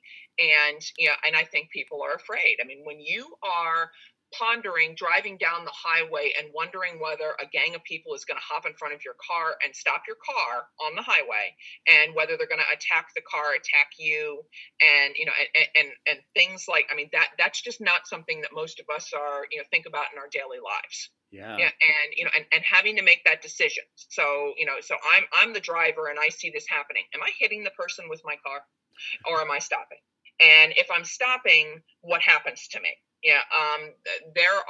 People are afraid. Yeah. And that, to me, if as the leader of the state, as the governor, you need to give assurances to the citizenry that you have their back and that you understand that they're afraid and that you're going to use all of the means at your disposal in order to make sure that they feel that way. And that is not happening here. So, so that has kind of become the number one issue in front of energy, just because it's so timely with what's going on. But on the economy, Delaware is, we have a couple different things going on. Some of this is pre-COVID-19, but COVID-19 has definitely exacerbated it. But heading into, even before COVID-19 happened, Delaware was predicted to have a recession in the first and second quarter of 2020, because we don't have any growth going on, and because our median household income has actually gone down over the 10 years. I think it's either 10 or 15 years, but it's gone from 72,000 to 58,000. So we have a median income that's going down. We have no growth, and businesses have left the state because of what I'm calling the big three. And the big three are corporate taxes, high cost of energy, and regulations. And from a corporate tax standpoint, Delaware and California have almost identical corporate tax rate. Okay, but Delaware's effective tax rate is higher because we have a gross receipts tax. And the gross receipts tax, even though it says the word gross receipts, a lot of people don't realize that tax is assessed whether as a business you are profitable or not. It's on your gross receipts. So businesses, that are losing money are still paying taxes into that gross receipts tax. And I'm sorry to cut you off because I want to make sure I've never actually looked up for the difference. So what is the difference between a corporate tax and your gross receipts tax? Corporate tax is kind of like, think about income tax. It's the tax rate, that's based on your profitability as a business. So just like on income tax, on personal income tax, if you have income, you pay taxes on that. Corporate tax is, whatever the profit of the business is, it's a tax rate on a profitability. Gross receipts is not based on profitability. It's paid quarterly based on the receipts of your business and is not tagged to your profit. Oh man. Yeah, it's a heck of a double whammy. Wow. And then is the thinking behind it? And I'm sorry, and I don't want to I want to give you plenty of time to talk about your beliefs, but it's just for my knowledge. Is part of that the fact that like a business would be able to show loss and elude taxes, and that's why they try to get them on the gross? Is that the thinking behind it? I don't know that for sure, but yes, that is it is a way to and when we talk about businesses showing a loss, I think I used the word shenanigans earlier. I told you I love that word. It's not a business who's trying to delegitimately avoid taxes. It could even be just in the natural kind of course of events. Your expenses are more than your income, but it's not so much that you have to shut down. But yes, you would not necessarily otherwise have a tax liability, and now with the gross receipts, you're going to have that no matter what. Gotcha. Do you know the percent of gross receipts? And I get it, but at the same time, it is kind of counterintuitive. But high taxes chase away businesses. What's the percent that they have to pay on gross? Do you know? I don't know. I think it's like 0.00. I'm thinking back to my business, like 0.00 or 0.003 something. But I'd have to look that up. Gotcha. But it is for big businesses, it's significant. And the with the corporate and it is a progressive number based on the number of receipts that you have. So the percentages are different based on kind of what level of where you are on the receipts. But what's happened is because of the taxes, and then on energy, here in Delaware back in, it was about 2010, they started something called the Renewable Portfolio Standard. And, most people know it as, wind farms. It's not exclusively wind farms. There's also solar and, and other alternative energies, but there is a tax that is being assessed on energy in two different things. One is the Renewable Portfolio Standard, RPS, and then the other is there's actually what's called a carbon tax that is being assessed. And they through the General Assembly, when it originally kind of came through, it was I'm going to use the word contemplated for lack of a better word, that it was going to be capped at 3%, but it's not. There are some business, some numbers. I've heard upwards of 20%. I've heard 12%. It's, my business, I don't track it in my business, I can tell you, but this is not just businesses. This is affecting everybody in the state. Anybody who is, has an electric bill or a power bill is paying into this. And, and it makes it so that the energy costs, and again, I'm talking about businesses here, when they're kind of going down the list, trying to decide, am I going to stay in Delaware? Am I going to leave Delaware? Or am I going to come to Delaware? There are check boxes. Okay. Corporate tax rate. Energy cost. That's going to cost me more there than it's going to cost me someplace else. That's a problem. And, and then the third piece of it is what's called, are the regulations. And regulations, there's two different pieces to this. One is just, I mean, a lot of people, think about the governor and think about, that's the head of the state, but there are also agencies that, the governor makes the appointments to the heads of these agencies. And I mean, I can give you two, DNREC and DELDOT. And most people, when they hear that, kind of go, ugh, because they've heard of, a lot of power in DNREC and DELDOT, and things that affect your day-to-day lives, the use of your property, and for businesses trying to comply with all of the regulations and the various regulations, and it's a totally different conversation about whether there are particular regulations that are better than other ones. There's a teaser, a whole other podcast we could do. What regulations are good and which ones are bad? But regulations can strangle off businesses, and it's particularly difficult for small businesses because they don't have the means, the lawyers, and the wherewithal to kind of navigate all of that. So in the last 10 years, businesses have, there was and I don't have my notes in front of me, but I know, there was still some auto industry stuff that was here. There was still some plastics. There were some different companies that, there's been some pretty significant jobs that have left the state in the last 10 to 15 years. And that is actually why the median income has gone down, because the jobs that left were actually good paying jobs. And now your average goes down because you don't have those going on. Now you take all of that, and then you take what we have right now with COVID-19. Huge thing that I haven't even talked about is now we have businesses that have been shut down for a fiscal quarter at least that aren't going to reopen.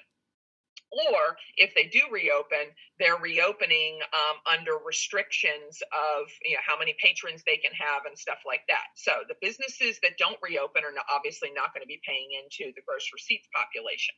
The businesses that are reopening and are limping along at 60% or 30% or whatever phase they fall into, they're paying their gross receipts tax. So their bills haven't gone to 60%, but their income has. And can I talking to a small business owner who's actually in Milton, Delaware, she filed for the business loan, the federal PPP, the Paycheck Protection. Yes. So she filed for that. She received it. Her accountant helped her out with it. But something that I didn't realize at the time, I had almost assumed that though it said loan, I thought it would just kind of be forgiven since it's a pandemic. I really thought the businesses would just get like the stimulus check kind of a thing. Right.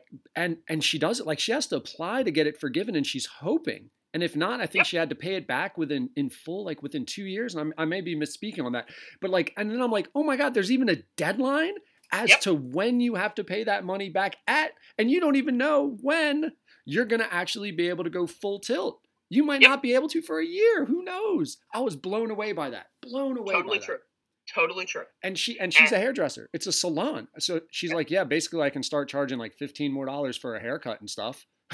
And then all my customers are going to go away because no one can afford it. Yeah. No, it's totally true. And the Paycheck Protection Program, my firm, we also applied for it.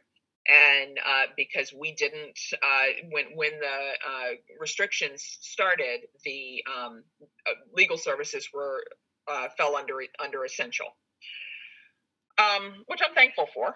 It meant that our employees, didn't have to take a hit. Now, again, a totally different conversation. They could have actually probably made more money on unemployment, and kudos to them for continuing to work and not collecting unemployment. But but with the Paycheck Protection, it is totally true. You have to apply for it to be forgiven, and it has been a moving target. They've been and I get it. I mean, when you're trying to do a wide scale relief program, you're kind of figuring out stuff as you go along. But what I mean by moving target is originally when it started, you had to use 75% of the funds for payroll exclusively, and then 25% could be rent and utilities and things like that. they shifted it and increased the percentage that could be, I think it went to 60-40. But the application, and then they've also spread out when it originally started, you had to use it all within 8 weeks. And then that was really freaking people out. So they broadened it so you could use it for up to 24 weeks. But it is a loan. It's a very low interest loan, but it is a loan with a start date and an end date. And See, yeah. Even the fact that it has interest, to me, I'm like, are you kidding? So the bank, I guess it would be the money would go to the federal government, and it would be like, so they're going to profit off of telling you No, you it can't. doesn't. It doesn't go to the federal government. It goes to the way that the program worked is they rolled it out through local lenders. So the bank that is, that you got the loan through, they're the ones who are going to get the 1%. Gotcha. And it's one. I mean, so it's 1%, or at least the one I saw was 1%. Okay. So pretty low, but still, I mean, again, you are, now. Well, you I start still adding up think percentages. though that for businesses, I think everybody can. No one's really looking for a handout. At least not my experience has not been that they're looking for the handout. This is a catastrophic thing that happened, and I think all of us can kind of go, okay, it's really messed up that it happened, but how are we going to kind of bounce back from this? And and if that means a low interest loan in order to stay on my feet, then so be it. It's it's kind of the cost of doing business, but for a lot of companies, that's not even a choice. So, so we have almost, last number I saw was just over 16% unemployment in Delaware. And people and have been on unemployment. There's the federal, there's the state. You know that right now with the federal, it ended July 31st. They're in Congress right now. They're fighting over whether it's going to continue, how long it's going to continue, how much money they're going to give. But a lot of people actually opted not to work because they were making more money on unemployment, okay? And their jobs have either shut down because their employees didn't come back to work, or they have figured out how to operate on a skeleton staff and are not going to have the now that your unemployment is ended, you want to go back to work and your job's going to say, yeah, sorry, not going to happen. I can't afford to take you back now.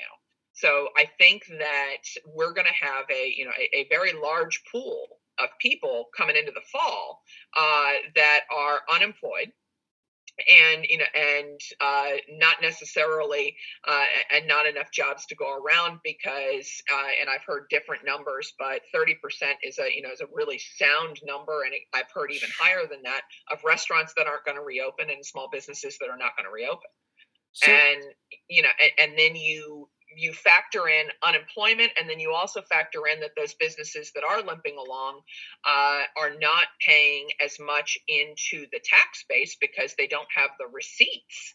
And so it's not just a fiscal quarter of production that we lost. It's longer than that because they're not back at full operation. So we are going to have a revenue issue in coming into the winter of next year, because they pass a budget because it has to under the Delaware Constitution, and they use a revenue number that was not adjusted for the fact that we are down a fiscal quarter of production.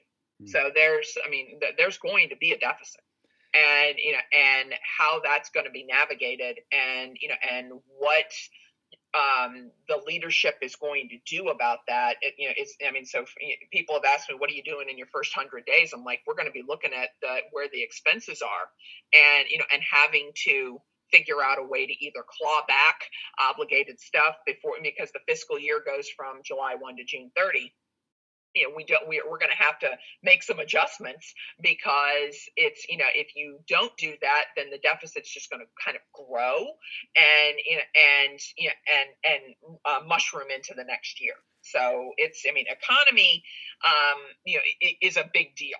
And it's a big deal on a bunch of different levels that are going to hit the average citizen, as well as companies and businesses, and the way that you grow the economy is to lower taxes. Yeah, and that's what my mind went there. Speaking of trying to lower taxes, but how do you do that if you're running at a deficit?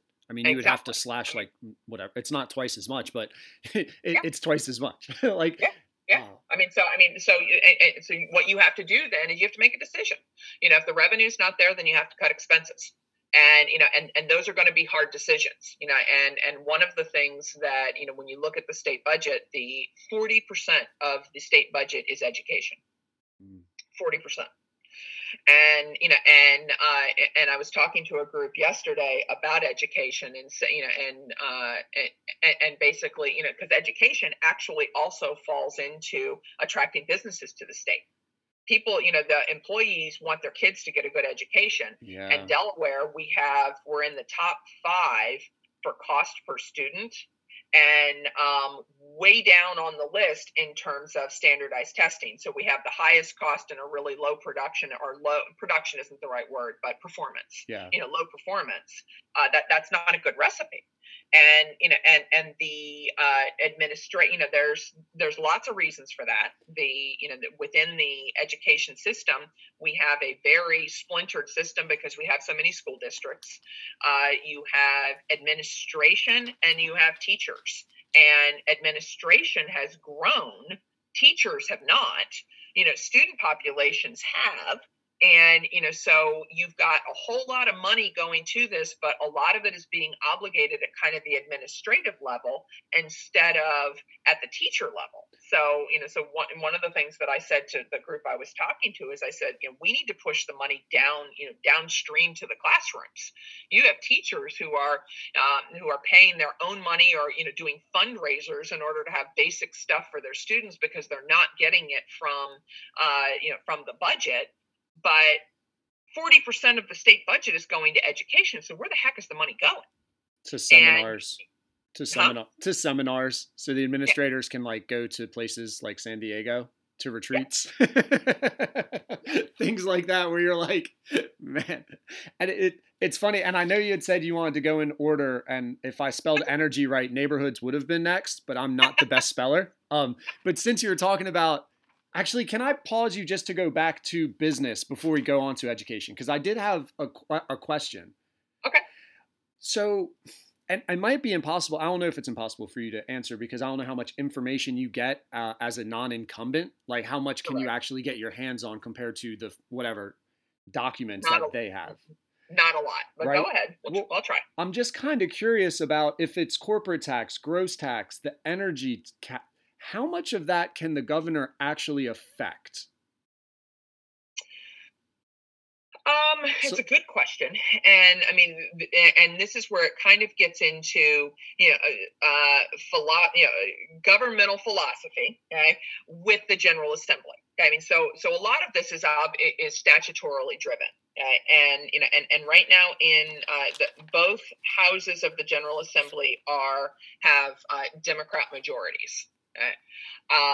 That said, I believe, that if you, as in this case, a Republican governor, that I don't think that I'm dead in the water because I have 2 Democrat houses that I'm working with, and part of that is because I think that.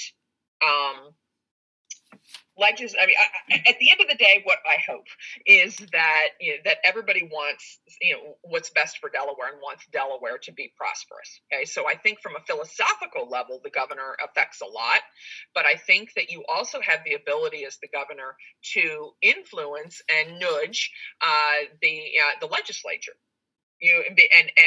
One of the things that I think has been kind of interesting about President Trump since he came in is he has has talked to the American people and kind of shed a light on some of the how things kind of operate in the background. And I think that that's powerful. So I think that in Delaware, if the legislature is not on board with me about something, I think that I have the ability to take it to the people and let them push their individual representatives and their individual senators to get with the program. Because the fact of the matter is somebody is always running for office. Gotcha. Okay, so, every 2 years there's an election, and and you have a constituency that you have to answer to. Now, Delaware is kind of difficult and unique because we have 3 counties, and it's like 3 countries.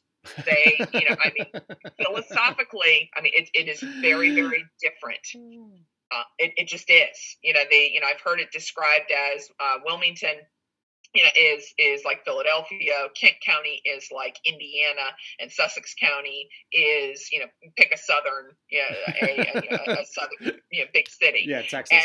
And there's some truth to that. And so from a General Assembly standpoint, you definitely have different demands from different constituencies. But long answer to your question is, I think it's more influence and nudging than actually being able to write the bill. That is and you can't do that. Yeah, right. Yeah, and I think that's to me, that's a make sense answer. If you're like, hey man, I've been talking to businesses and they tell me, and I looked it up. So according to revenue.delaware.gov, the gross receipts tax can range from 0.0945% to 0.7468%, depending on the business activity. So you're looking at almost a quarter of a percent that you got to pay. So whatever, you have a hypothetical business and they're like, look, man, they want to come, or, I've spoken to small businesses, I've done a study, and I feel if we can really get this gross receipts tax to 0.8 or something like that, I need you to be on board. Can we get on board? Can we bring businesses in? These are good jobs. And people are like, nope, we want that money for these kind of programs. You seem to be the kind of person to be like, hey guys, here was my thought. These people wanted to spend the money this way. I think it's better spent this way. Yep. Yeah, that makes... Yep. I mean, and then at least voters would know where people stand, because honestly, I'm decently informed, I would think, maybe. And like, I have no idea. I had no idea about like even the difference between, I've heard them, but I never really actually thought about them and thought about the effect. Well, and one of the things that I am, when you start talking about kind of skill sets and, and things, my undergrad is in human resource management, and I turned that in. I was a trainer. I have a teaching bent. I just do. It is. And so when I did my call-ins on WGMD, I was teaching. When I'm on the Law Show on Tipping the Scales of Justice, you're teaching. And, and I know how to break things down into bites that are understandable. Yeah. That is powerful. That's very if you're powerful. the governor. Yes. That's incredibly powerful.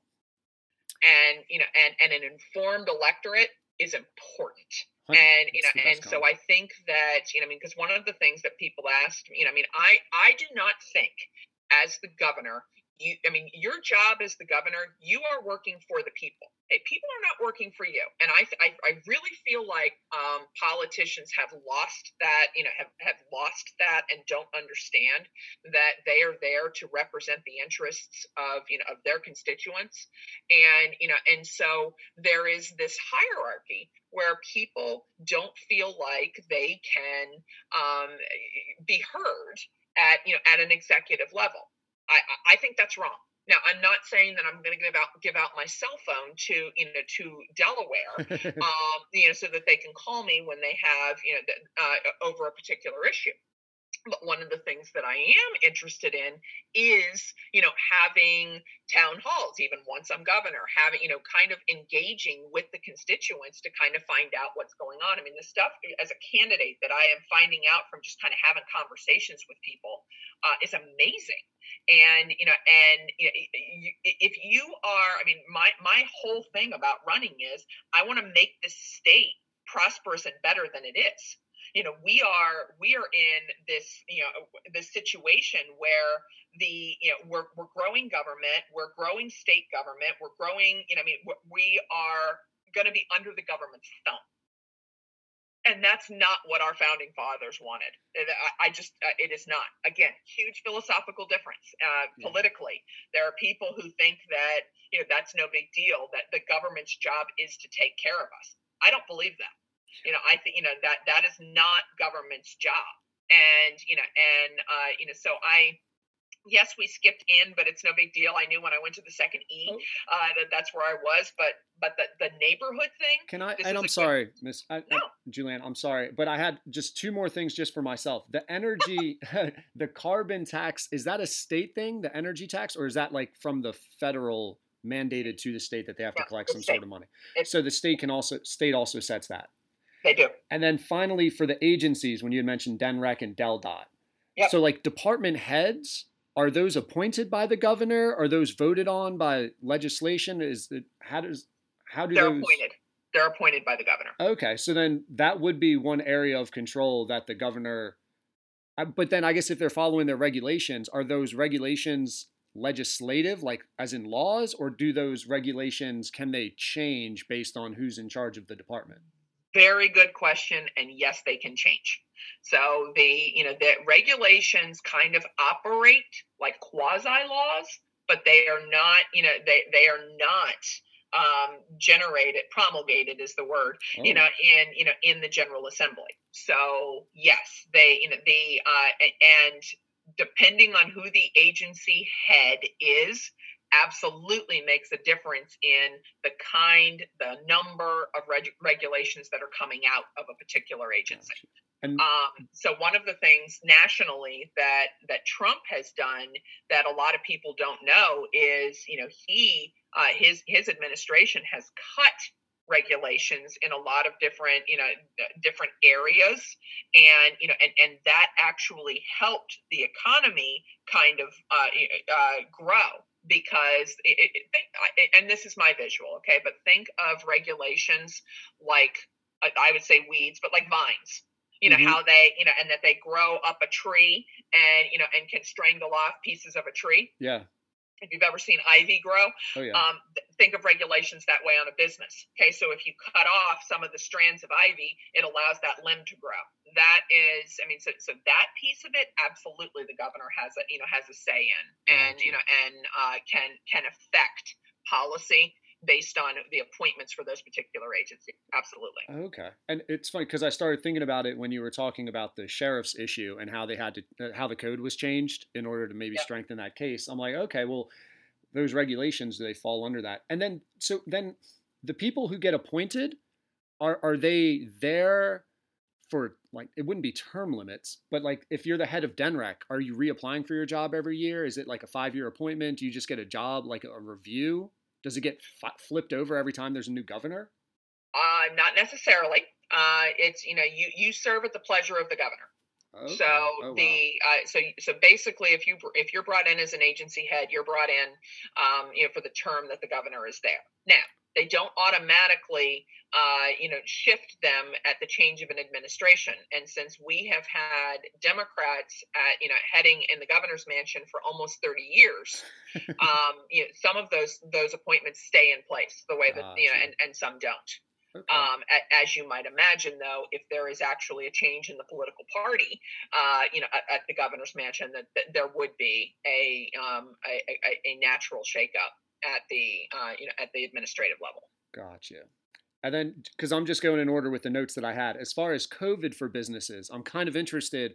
We went over the federal loans and stuff. Is there anything that the state can do, especially if they're facing a deficit, to help these businesses get through the pandemic? Yes and no, and some of that is still being determined. Okay, there is the aid packages that are coming from the federal government. There is aid coming into the state from the feds that the state can kind of mete out. Okay, so there is going to be there is funding that could be used for some of the COVID related stuff. And then within the, so the state has to make a choice on how it's going to use that, that money, and, and whether or not you can reapply for it. And some of that, again, is I'm going to use the word secret for lack of a better word, that we as citizens don't necessarily know about. Right. But it's still kind of being determined what's going to happen with these businesses, and whether or not, and for some, they are just making the decision, because it's taking, so this has gone on for so long.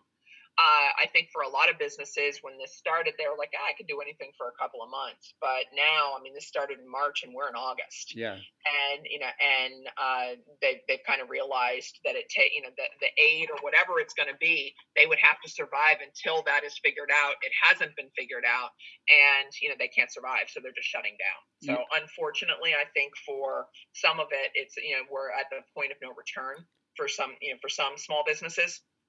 And, and then it's going to be what's going to happen with those displaced employees. Are they, what are we going to do about that? And, and what are the requirements going to be?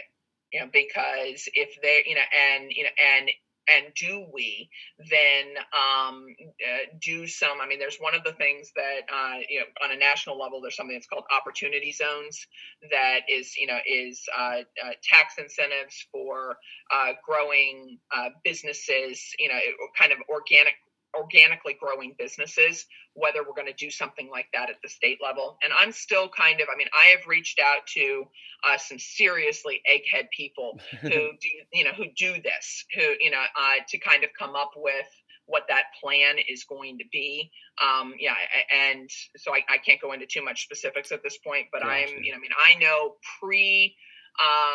general election, I have to kind of roll that out so that people have an idea of, exactly what I have in mind for how we're, what we're going to do. Okay.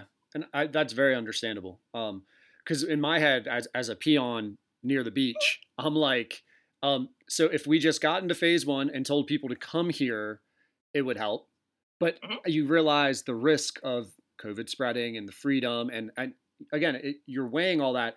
Then the only other thing I could think of is like forgiveness of taxes or whatever it is, the revenue the government gets from these businesses. You allow them, maybe you audit it so that they have to like reinvest or that they are able to maintain their employees and the doors open. And now they can plan, hey, businesses, you're going to have a year, I'm making these numbers up, a year of no tax.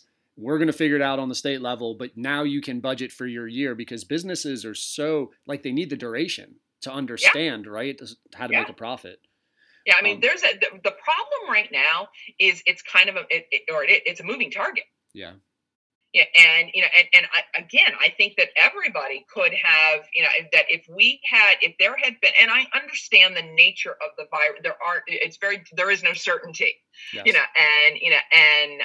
So it's not like back in March we could say everything's going to be good to go by the middle of May. I understand that. Okay.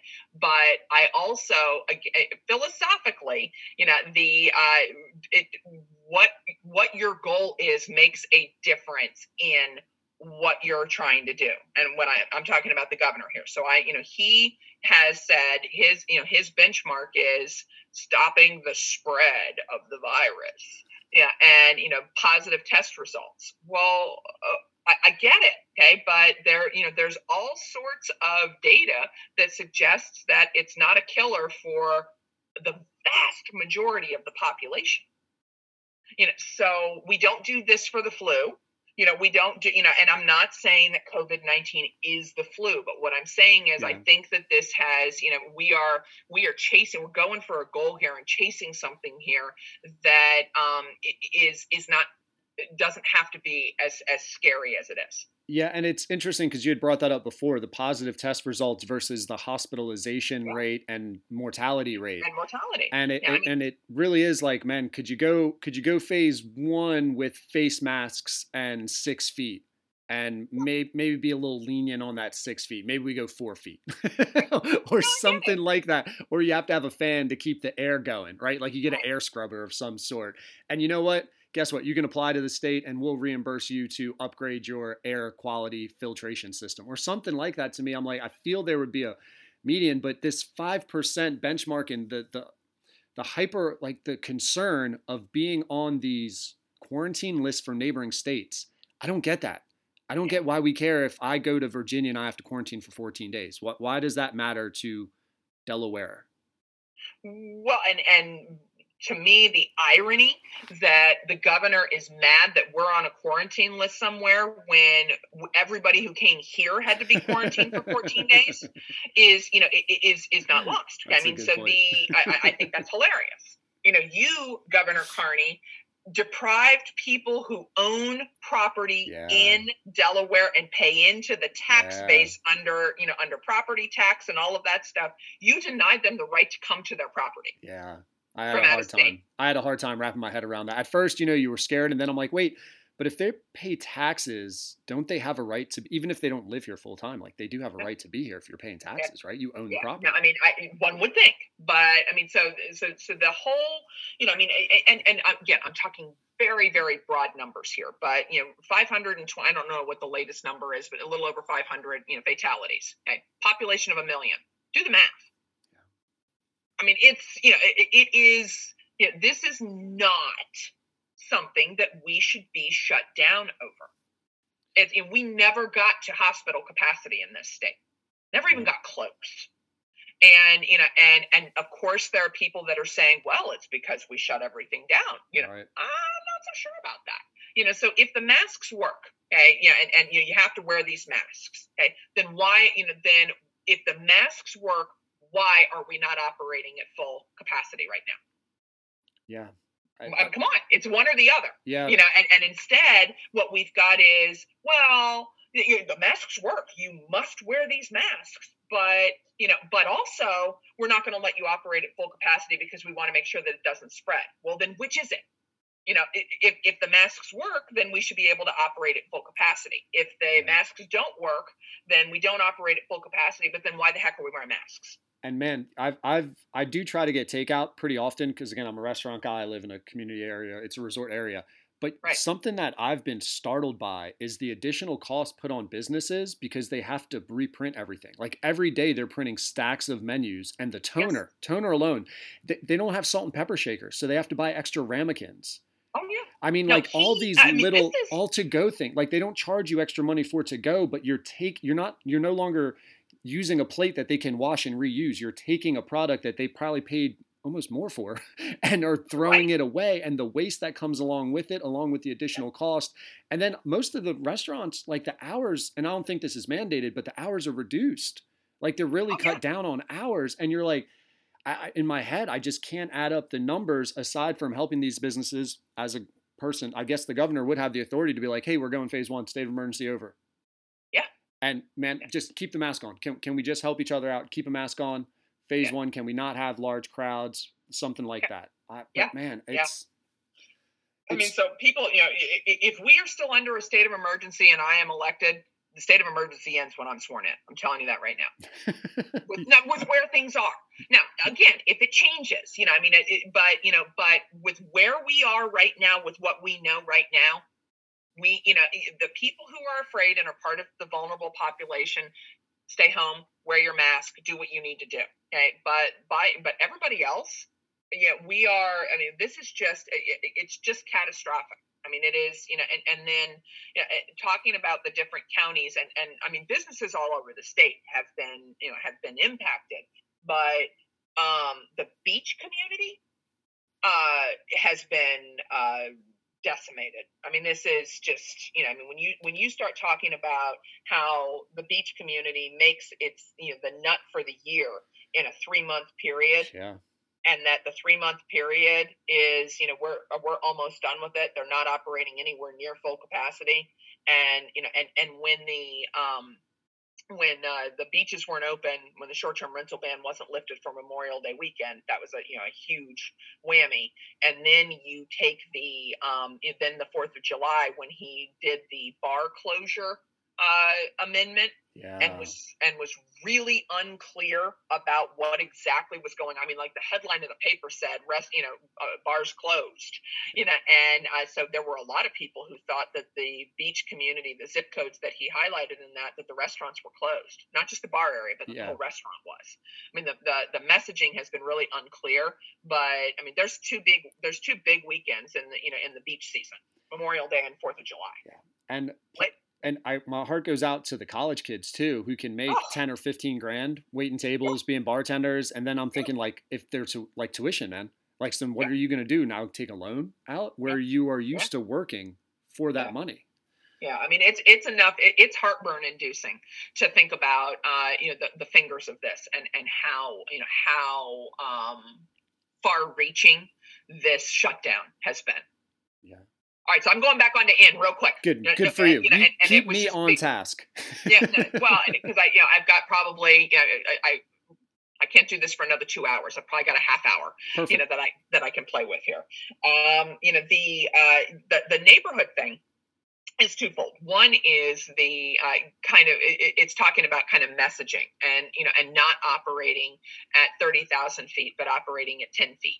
That elections can be won at a grassroots level. That if you talk to individual voters and those individual voters tell their friends, I mean, it is possible to spread a message, and to get people energized about the election. So neighborhoods is a big deal, in the overall kind of spreading of the message. But it's also important because it's kind of to bring the focus to what I'm calling the forgotten citizens of Delaware. I feel like, and I am not alone in this, that government is out of touch with the citizenry. And that has been entirely exploited in the COVID-19 context. I mean, so we are being told that they know what's best for us. That we were sent to our rooms for almost 2 months. Half of March, into the middle of May. I mean, businesses, phase 1 did not start until way into May, really June 1. So that's a problem. That's a problem when you're feeling like your elected officials are not doing anything except handing down dictates about how and where you can do things. And I also know that from talking to people that they were very frustrated. I mean, the General Assembly, the representatives and senators, the General Assembly wasn't meeting when this was going, when this started. And that is problematic. Our session is from January to June. And for April and May, there were no meetings and no legislating going on. That is so weird. And when they came back via Zoom. And there was a big kind of debate constitutionally about whether that was even proper, and whether they were, the bills that they were discussing were going to be substantive or kind of more pro forma, or things that have to happen. Budget has to pass. I mean, there are things that that kind of have to happen, and the promise in quotation marks that was made was that there weren't going to be substantive bills. Well, mail-in ballots is certainly a substantive bill, and that passed via Zoom, and absolutely impacts the election. It impacts everybody's lives. Can I ask? I don't want to say you're bothered by the Zoom, but why does it matter if they're Zoom or they're in person? I don't know that I am bothered by it. What I'm saying is that the Constitution talks about where they meet, okay, and whether or not that meant that they had to meet in person. But it also, at least in the context of Delaware, what it did is the discussion where the public can be involved in at the committee level and be engage in the dialogue. That didn't happen. It was really just the legislators. Gotcha. But I know that a lot of people are mad at the legislature for not pushing back against the state of emergency. And I have heard, well, what could we do? I mean, we're citizens too, and my response to that is you can challenge it legally. I mean, in Wisconsin, the legislature challenged the governor's authority. Now, totally different situation in Wisconsin than because here statutorily, the General Assembly gave him very broad powers that they shouldn't have done. So I don't know that they would have been successful in a challenge with it written the way that it is. But people are disgusted that they didn't try.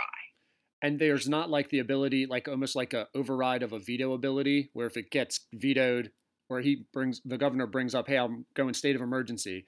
There's no condition that says, well, if the General Assembly disagrees with that on a 90% vote, then. Oh, that's not in play now. No. Yeah. That could be built in. Gotcha. But the way that it's written now, no. So, I mean, so they created the kingdom. Wow. They created it, but that whole kind of neighborhood thing, and so the N and the R, the restore the republic, kind of play into each other. From a running candidate standpoint, what I'm talking about with neighborhoods is you got to get into the neighborhoods and talk to individual voters, whether it's via Zoom or whether it's in person or whether it's Facebook or whether it's pick your medium, podcasts. Right. You got to get into them. Okay, but then the restore the republic is getting our government to be in touch with with us. Okay, and that's not saying that every single person has to be happy with how government is running. That's never going to happen. But maybe there are some big umbrella things that that do matter. And right now, what I am hearing from constituents and people is I don't feel like I have a voice at all. I feel like this is being shoved down our throat. There's nothing we can do about it. That we are that we're just kind of stuck with this. And that the only resolution to that is the election. So, what are some of the big umbrella things? Big umbrella things. I lost my train of thought. I can come back. Yeah. The government getting in touch with people. Not everybody's going to be happy. I was going to interject. They would be happy if we were a socialist society. By the way, that's proven. But then I was just going to laugh at my own joke. Or communist. But that's either true, one. Man. That is true. If we go 100% communist, everyone's guaranteed to be happy. All you have to do is read any sort of George Orwell book, and you'll know it. But then you were talking about almost like forgotten people, but then there are some big umbrella things that I guess people, that almost like a generalities that people are looking for. And I was wondering if you just had a couple examples. I think that I think people want to be self-sufficient. Okay. Now that again, it comes down to what's the government's job and there are some big things. Security is a government job. Okay, making sure that we are safe in our state is a government job. But the government providing us with jobs, with money, with all of the different things, I think that people want to be self-sufficient. I do. Now, that's not everybody. There are some people who absolutely want a free ride. Okay, but I think that as Americans, we want to be able to excel. We want, excellence should be rewarded, and that this is, and that all things do not have to be equal economically. That is socialism. Yeah, and I think that people want, a capitalistic society, and what we have here, again, with the government being the biggest employer, is, think about how many people are relying on the government for their paycheck. Yeah, that creates an imbalance. So the governor is the boss and controls the paycheck of, and I do not know the exact percentage of the working population off the top of my head, but I think that in the context of COVID-19, one of the big umbrella things is pushing back on the governor, that people are upset that the General Assembly basically did not flex its muscles and were not a cohesive unit. And even if they weren't a cohesive unit, there was no legal pushback. I was the first person who legally challenged the state of emergency, and that took till May 15th. Wow. Yeah. So, but it's funny again. It's funny that they didn't put a limit on the state of emergency, and it's funny that they didn't sneak it. Like you should have had. To me, like it would just be common sense. If my job is to checks and balances, hey man, what percent would be a good percent if we don't agree with the state of emergency? 80%, 70, 90. Yeah. So a quick Google, according to dhr.delaware.gov, 17,000 employees in the executive branch, excluding school districts. So then you would have all your teachers, which is, I believe 66% state, 33% local. And I don't know how many teachers and paras and custodians and lunch ladies and bus drivers, but that's a pretty big freaking number as well. It's a big number. I'm going to say 30 to 40,000 easily. I would agree with you. Yeah. Right? And so, I would agree. So, I mean, so that's a big number. That's a chunk of 1 million total people in the state, and not all 1 million people are working, right? Are eligible for working. Agreed. Exactly. So the R is that, people say, oh, we're a democracy. No, we're not. We're a representative republic. And, and you want to believe that your individual senator or representative is, philosophically, advocating for things that matter to you. And, and no, that's not to say deals get made. They just do. I mean, that's, negotiating is okay. It is okay for, within the General Assembly for, agreements to be struck that I'm going to help you on this if you help me on that. But it's got, and I'm not a big fan of the word transparency. I like the idea of transparency, but the word transparency has gotten so bastardized in a lot of ways. But I do think that when you start talking about government and you talk about, people being able to know what's going on, that doing things in the open is important, because you want to have confidence that there is, that things are being done legitimately. Right.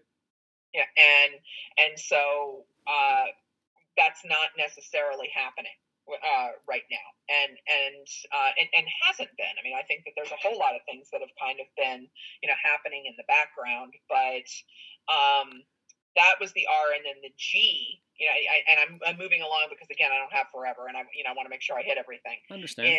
The G is talking about governmental control, and a couple of different, aspects to that. One is the regulations, and I'll give you one, a DNREC one, for instance, that has to do with new septic systems. Okay. And that thing is killing. We just had to have one put in, and man, killer expensive. Whoa. And also built in that they can come onto your property and inspect it. Like whenever? Yep. No way. Yep. Even post, like after it's been put in, they can just walk on in. Yep. Oh my gosh. So, so when we start talking about regulations and, and our day-to-day lives, the, governmental control, government inserting itself into your life. Okay. And then again, COVID context, government is telling us what restaurants we can go to, when we can leave our houses, whether we have to wear a mask, what businesses we can use, we're trying to slow the spread, but we're going to shut down all of the small businesses, and we're going to funnel you to Lowe's and Walmart and Home Depot, and concentrate you there. We're going to shut down polling places because of fear of spread, and we're going to concentrate you into one or two where there's more, there's more people that are going to bump into each other. I mean, counterintuitive. What are we doing here? I mean, that's, but the point here is that now more than ever, people are going to pay attention, I think, to governors. And the role that the governor plays in your life. I think prior to this, I think a lot of people were like, governor schmovernor, didn't really think about, that, how it could play into your daily life. Well, by the stroke of a pen under a state of emergency, he had more power than the president of the United States over your day-to-day life. Yeah, absolutely.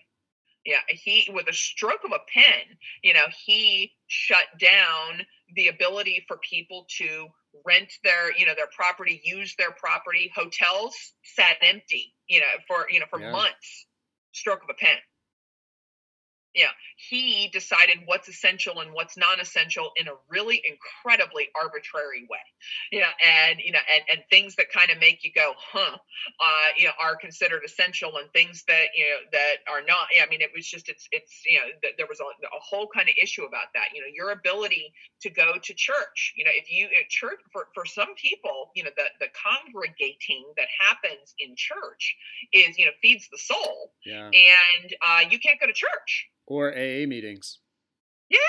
That's, I mean, a lot of addicts, man, need that consistency. That's their support group. And I understand the spread of COVID and physical distancing, but Zoom doesn't take the place, at least to me. It wouldn't take the place of, okay, I need to be somewhere at some time. It's much easier to be like, oh, my internet was down, I couldn't get the Zoom link. You're totally correct. And I mean, the accountability in the context of that kind of stuff, the accountability of showing up and having to do that is huge. Yeah. But there's also an element, a human element of being face to face with somebody as opposed to over a computer screen. Yeah. I mean, they are not the same. Yeah. And so I think that, you hear things about, Big Brother and that are absolutely in play. Contact tracing freaks me out. It really that does. Is, there are so many things that are wrong with that in terms of, governmental control and people getting into your business. And again, they're doing it under the auspices of, well, we need to stop the spread. We need to know who you've talked to. If you couch it in quotation marks about public health, and shame on us. We all fell for it back in March when this started. And I have said I would have declared a state of emergency in March with what we were being told nationally, but we have all kind of gone, we're all now talking about, elbow bumps instead of shaking hands and face. I mean, we've all bought into it. And, but the contact tracing, I just got to tell you, man, I am so scared that I'm going to, by happen chance, be a part of that. And someone's going to knock on my door with a weapon and tell me to stay in for 14 days. And if you leave, you're an enemy of the state or something.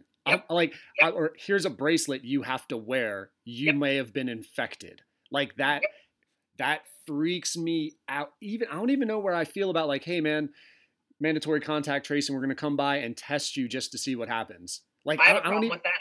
I don't know how I feel about that either, but I'm definitely fearful of someone knocking on my door being like, you can't leave, strap this on, we're monitoring your whereabouts. Yeah. And this is in the United States of America. Yeah, I don't know, man. So constitutionally under search and seizure, the Fourth Amendment, things like warrants, and the sanctity of your home and people coming onto your property and all of those things. There are so many kind of, tangents to contact tracing that offend that. Man. But the idea that what you just said, that we as citizens, have to fear whether someone's going to come knock on our door. I mean, because to me, if you're going to make me take a COVID test, you're going to mandate that. You can't do that. Yeah. I mean, if I'm, as a say I have a DUI, okay, and they, and they want to do a blood test, they have to get a warrant in order to do that. Okay. This is what we're talking about. There is warrantless. Okay. And on top, but I will tell you what is equally scary to me about that is I know that there are ways that if they decided they want to go down the path of, of having to do a warrant, that they could get it. Yeah. And, because there are people that are buying into public health is the single most important thing. Yeah. And, liberty is going to be given up for the sake of public health. Okay. If we were talking about the plague, I would feel differently than I would. I'm not going to say I would be on board, but I'm going to say I would feel differently than how I feel about COVID-19. Yeah, I'm really worried that now if anyone listens to this podcast, what they're going to do to give them authority to come on your property is deputize septic inspectors. And then that's their in. And then the sheriff gives them arrest authority. And now I'm locked up all because I had a septic system put in. Oh my God, take it out. So these are things that, that are individual liberty is a big thing, and the founding fathers favored, individual liberty. That was what this was all about. You have a duty to society. I mean, this is not saying you get to do whatever you want at any time. That's not what I'm saying. Yeah. But there is something, that is, sacrosanct about, our individual ability to move about and to, to make decisions about, our lives and and our children and what we want to do. And that is, the thing that is so scary about the contact tracing specifically is how they're doing it. This is voluntary, really. This is because it's important that we stop the spread. Why? Okay. Again, let's look at the fatalities. Let's look at this. There is something that's called herd immunity. There is, people getting it is not tantamount to fatalities. Yeah. It's just, it's really insidious. And, it kind of, when you're kind of talking about an election, and you're talking about making these decisions about who is going to be in charge of this, you really have to do that gut check and look at what's happened here. Yeah. And that it is a wolf in sheep's clothing. Are you okay with that? Yeah, it's a great point. When you said Governor Schmovner, because people didn't think like that man could get that, or that position. I shouldn't say that man. That's very gender biased of me. The person in that position could have that kind of control over your day to day. I doubt anyone really considered. I agree. And, and that is what this is about. That is why I'm running, is, if for no other reason than, I want to win, but I now have a platform. I have a platform, meaning I have a, obviously a campaign platform, but I have a microphone. I have the ability to, to ask these questions and make people go, oh, hadn't really thought about that. Yeah. Even just becoming aware. Yeah. You don't have to accept that this is the quote unquote new normal. Another phrase I hate. Yeah. We do not have to accept that from here on out. We're going to have to check in or with the ability to go where we want to go. Because that's what's coming. Yeah, and this is kind of this is not the end of this. There's going to be a COVID-20, and I don't, what I mean by that. There's going to be something else that's going to come. Absolutely. And we have a test case of how you can shut down and make people stay in and do all of these things. I want to, with the limitations, I know you're limited on your time, but we didn't get a chance to get into this with education as far as the schools. Because, again, talking about your new normal, that's going to be a very big thing with schools opening. Talking about restricting where you go, that's going to be a very big thing with schools opening. So I'm kind of curious, based on where we're at now, which is Sunday, August 2nd at 1:15. So whatever decision you're making is based on data with that timestamp. Yeah. What are you thinking for schools? What are you feeling? Schools opening. They should be going back. The kids should be going back to school. All in 100%. I do. I think so. Really? Now, let me qualify that. Okay. There are kids that are vulnerable, okay, asthma or have an underlying condition. Okay. If there is a big enough number, I think that there should still be a remote platform of some sort. Okay. But what I mean by that is if the teachers are, so I have been at meetings where it's an in-person meeting, but there's a Zoom meeting that's open that, so that people can kind of be there, but not physically there. Virtually the Republican convention was that way. Okay. So I think that it is possible to have a hybrid of in-person and remote.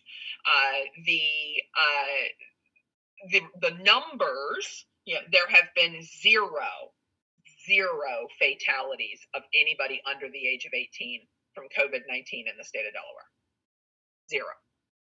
Okay. Now, can kids get it? Yeah. I don't know I have not seen numbers that say what number of children have contracted it. I've seen the fact that there's zero that have, that have died from it. But when I say go back to school, I'm not saying that, go back, and stack 700 kids into a room. I think that we've learned a lot about the hand sanitizing and social distancing and things like that. I am not a fan of kids wearing masks. I think that I'm not a fan of masks. I think that there are health risks to the masks that outweigh any possible benefit. Because when you start talking, I mean, I had a germ person, I can't, there's a fancy name for it that I can't remember at the moment, that virologist or something that told me that basically imagine the mask as a chain link fence and the virus as a mosquito. Huh. I mean, it's so microscopic, and so this is a feel good thing, so that people feel like they're avoiding it. But at the end of the day, really the N95 mask, there has to be a certain kind of mask that actually stops the transmission, and we don't have it. As the general populace does not.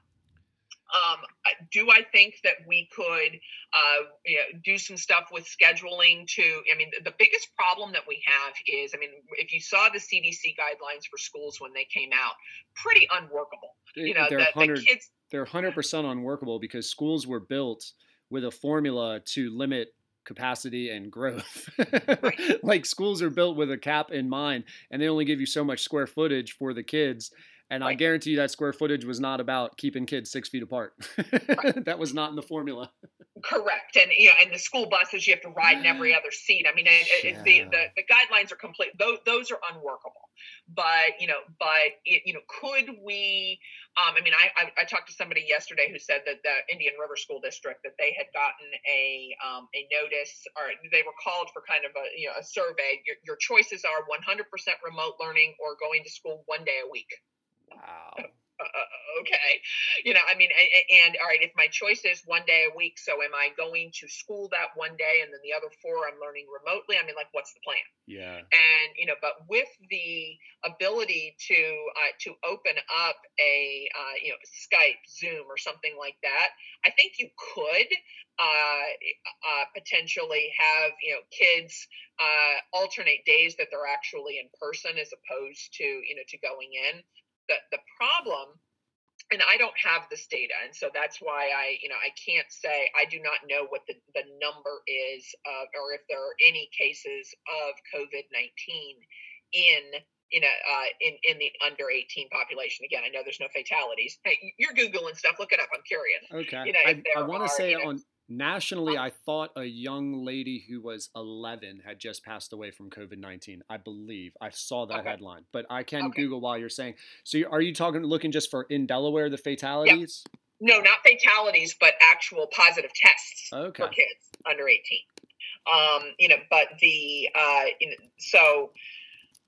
I think that you have to, the flip side of this is that, again, comes back to the economy. And, and I'm going to sound like this heartless person who doesn't, that someone will spin this and say that I don't care about people, but kids need to be around other kids.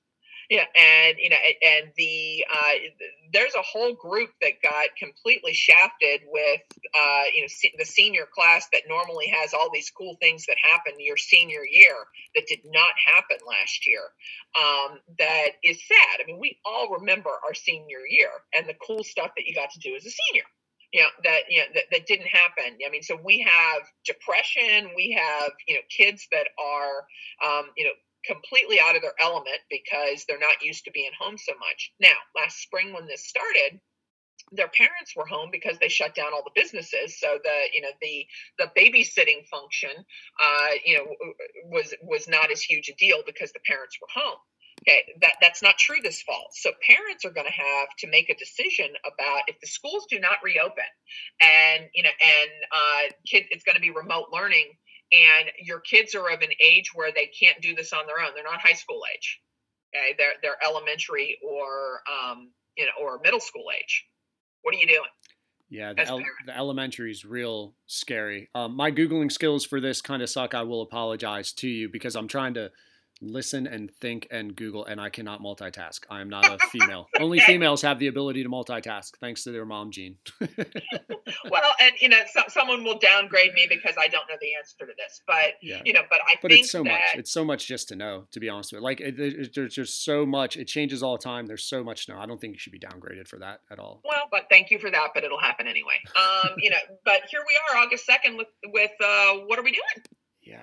I mean, you knew this decision was going to have to be made. I mean, we knew it last spring when they shut the schools down. And I honestly, I can guarantee you, if kids go back in full, even if you allowed for waivers or exceptions, there is 0% chance kids will be able to socially distance. And if you've ever been in a hallway with students, I mean, it's impossible. And then now you're going to leave kids in the classroom all day. Like what? And how is that going to go stir crazy for kids? I mean, it's something that I don't know logistically how you do. And then what happens to, and we didn't even get to this, the teachers who are at risk, right? Or if teachers aren't feeling comfortable. Right. No, I mean, I'm trying to do this. Individuals who have died from, I'm trying to do it too. Anyway, I'll just put it aside. Gotcha. But I'm at 120, unfortunately, and I've got to do, a 130. And need to kind of shift gears for my own head. So, Julianne, can I wrap up with this just for consistency's sake? Yes. And have a little fun with it. It's going to be a cool little story. It's going to be the last thing people listening get to know about you. Can I please get your best first for last? We've saved the best first for last. Sponsored by Abstinence. Waiting makes it worthwhile. See, you're overthinking. You're fried. Best first, like one of your very first cool experiences you've had for the last thing that we get to know about you. Okay, sorry. I totally over it. My best first. Yeah. Wow. Ooh. And should it be something cool, or it's going to tell you everything about me because on what I pick? Exactly. See, secretly, this podcast is actually a sociology experiment where I secretly judge people from my mom's basement. Because they're not as cool as me because they don't have a good best first for last. That's hilarious. Okay. Anything at all. What'd you say? I said anything at all. Anywhere you want to go with it. Everyone's is different. They're wide ranging. I just honestly like trying to get a genuine reaction of where people fall with that. Best first. I am going to say that's really interesting. It also, while you're thinking, I just put this in all the time. There's only been one guest who actually was prepared for this. Shout out Kristen. And the other thing I realize is no one makes it to the end of podcasts that come on.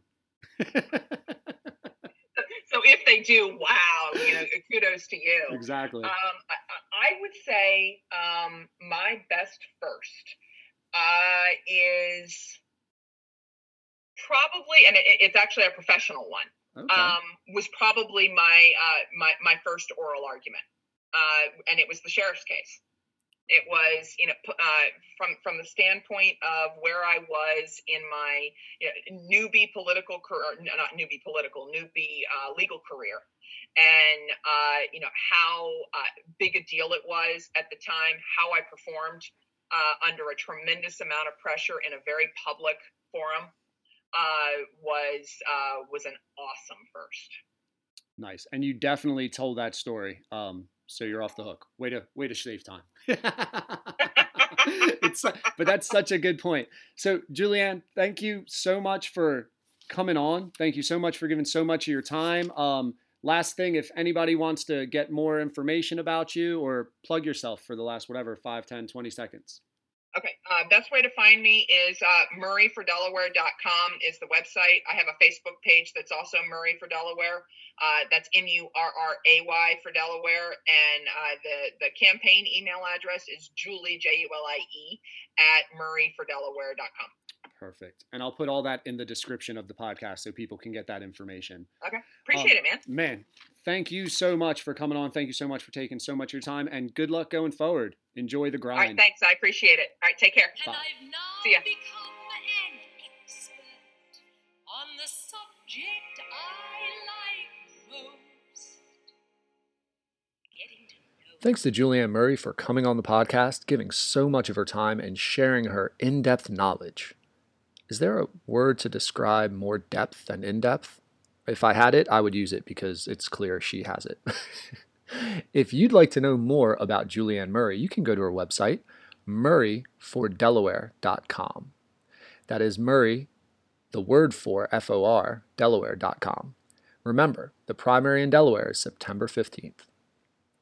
Thanks to Andre Psyche for supporting the Getting to Know You pod.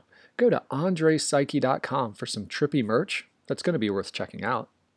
And if you haven't already, help a local Delaware startup. Friend, follow the Getting to Know You Pod. We're on Twitter, Instagram, and Facebook. The word of the pod. The word of the pod. Constitutionality. I believe it's fitting. Constitutionality is the word of the pod. Post that word on any of our social media or tag the pod when you use it in yours, and you will get a shout out on our very next podcast. Don't forget, subscribe, rate, review the Getting to Know You Pod on Apple, Spotify, or your preferred podcast platform. And finally, if you or someone you know would like to become a sponsor or advertise on the Getting to Know You Pod, we would love to partner with you. We have a wide-ranging global audience, except in the Dakotas and Idaho, as I mentioned, that would like to get to know more about your brand or business. All you have to do is message us. Don't forget, get out and vote.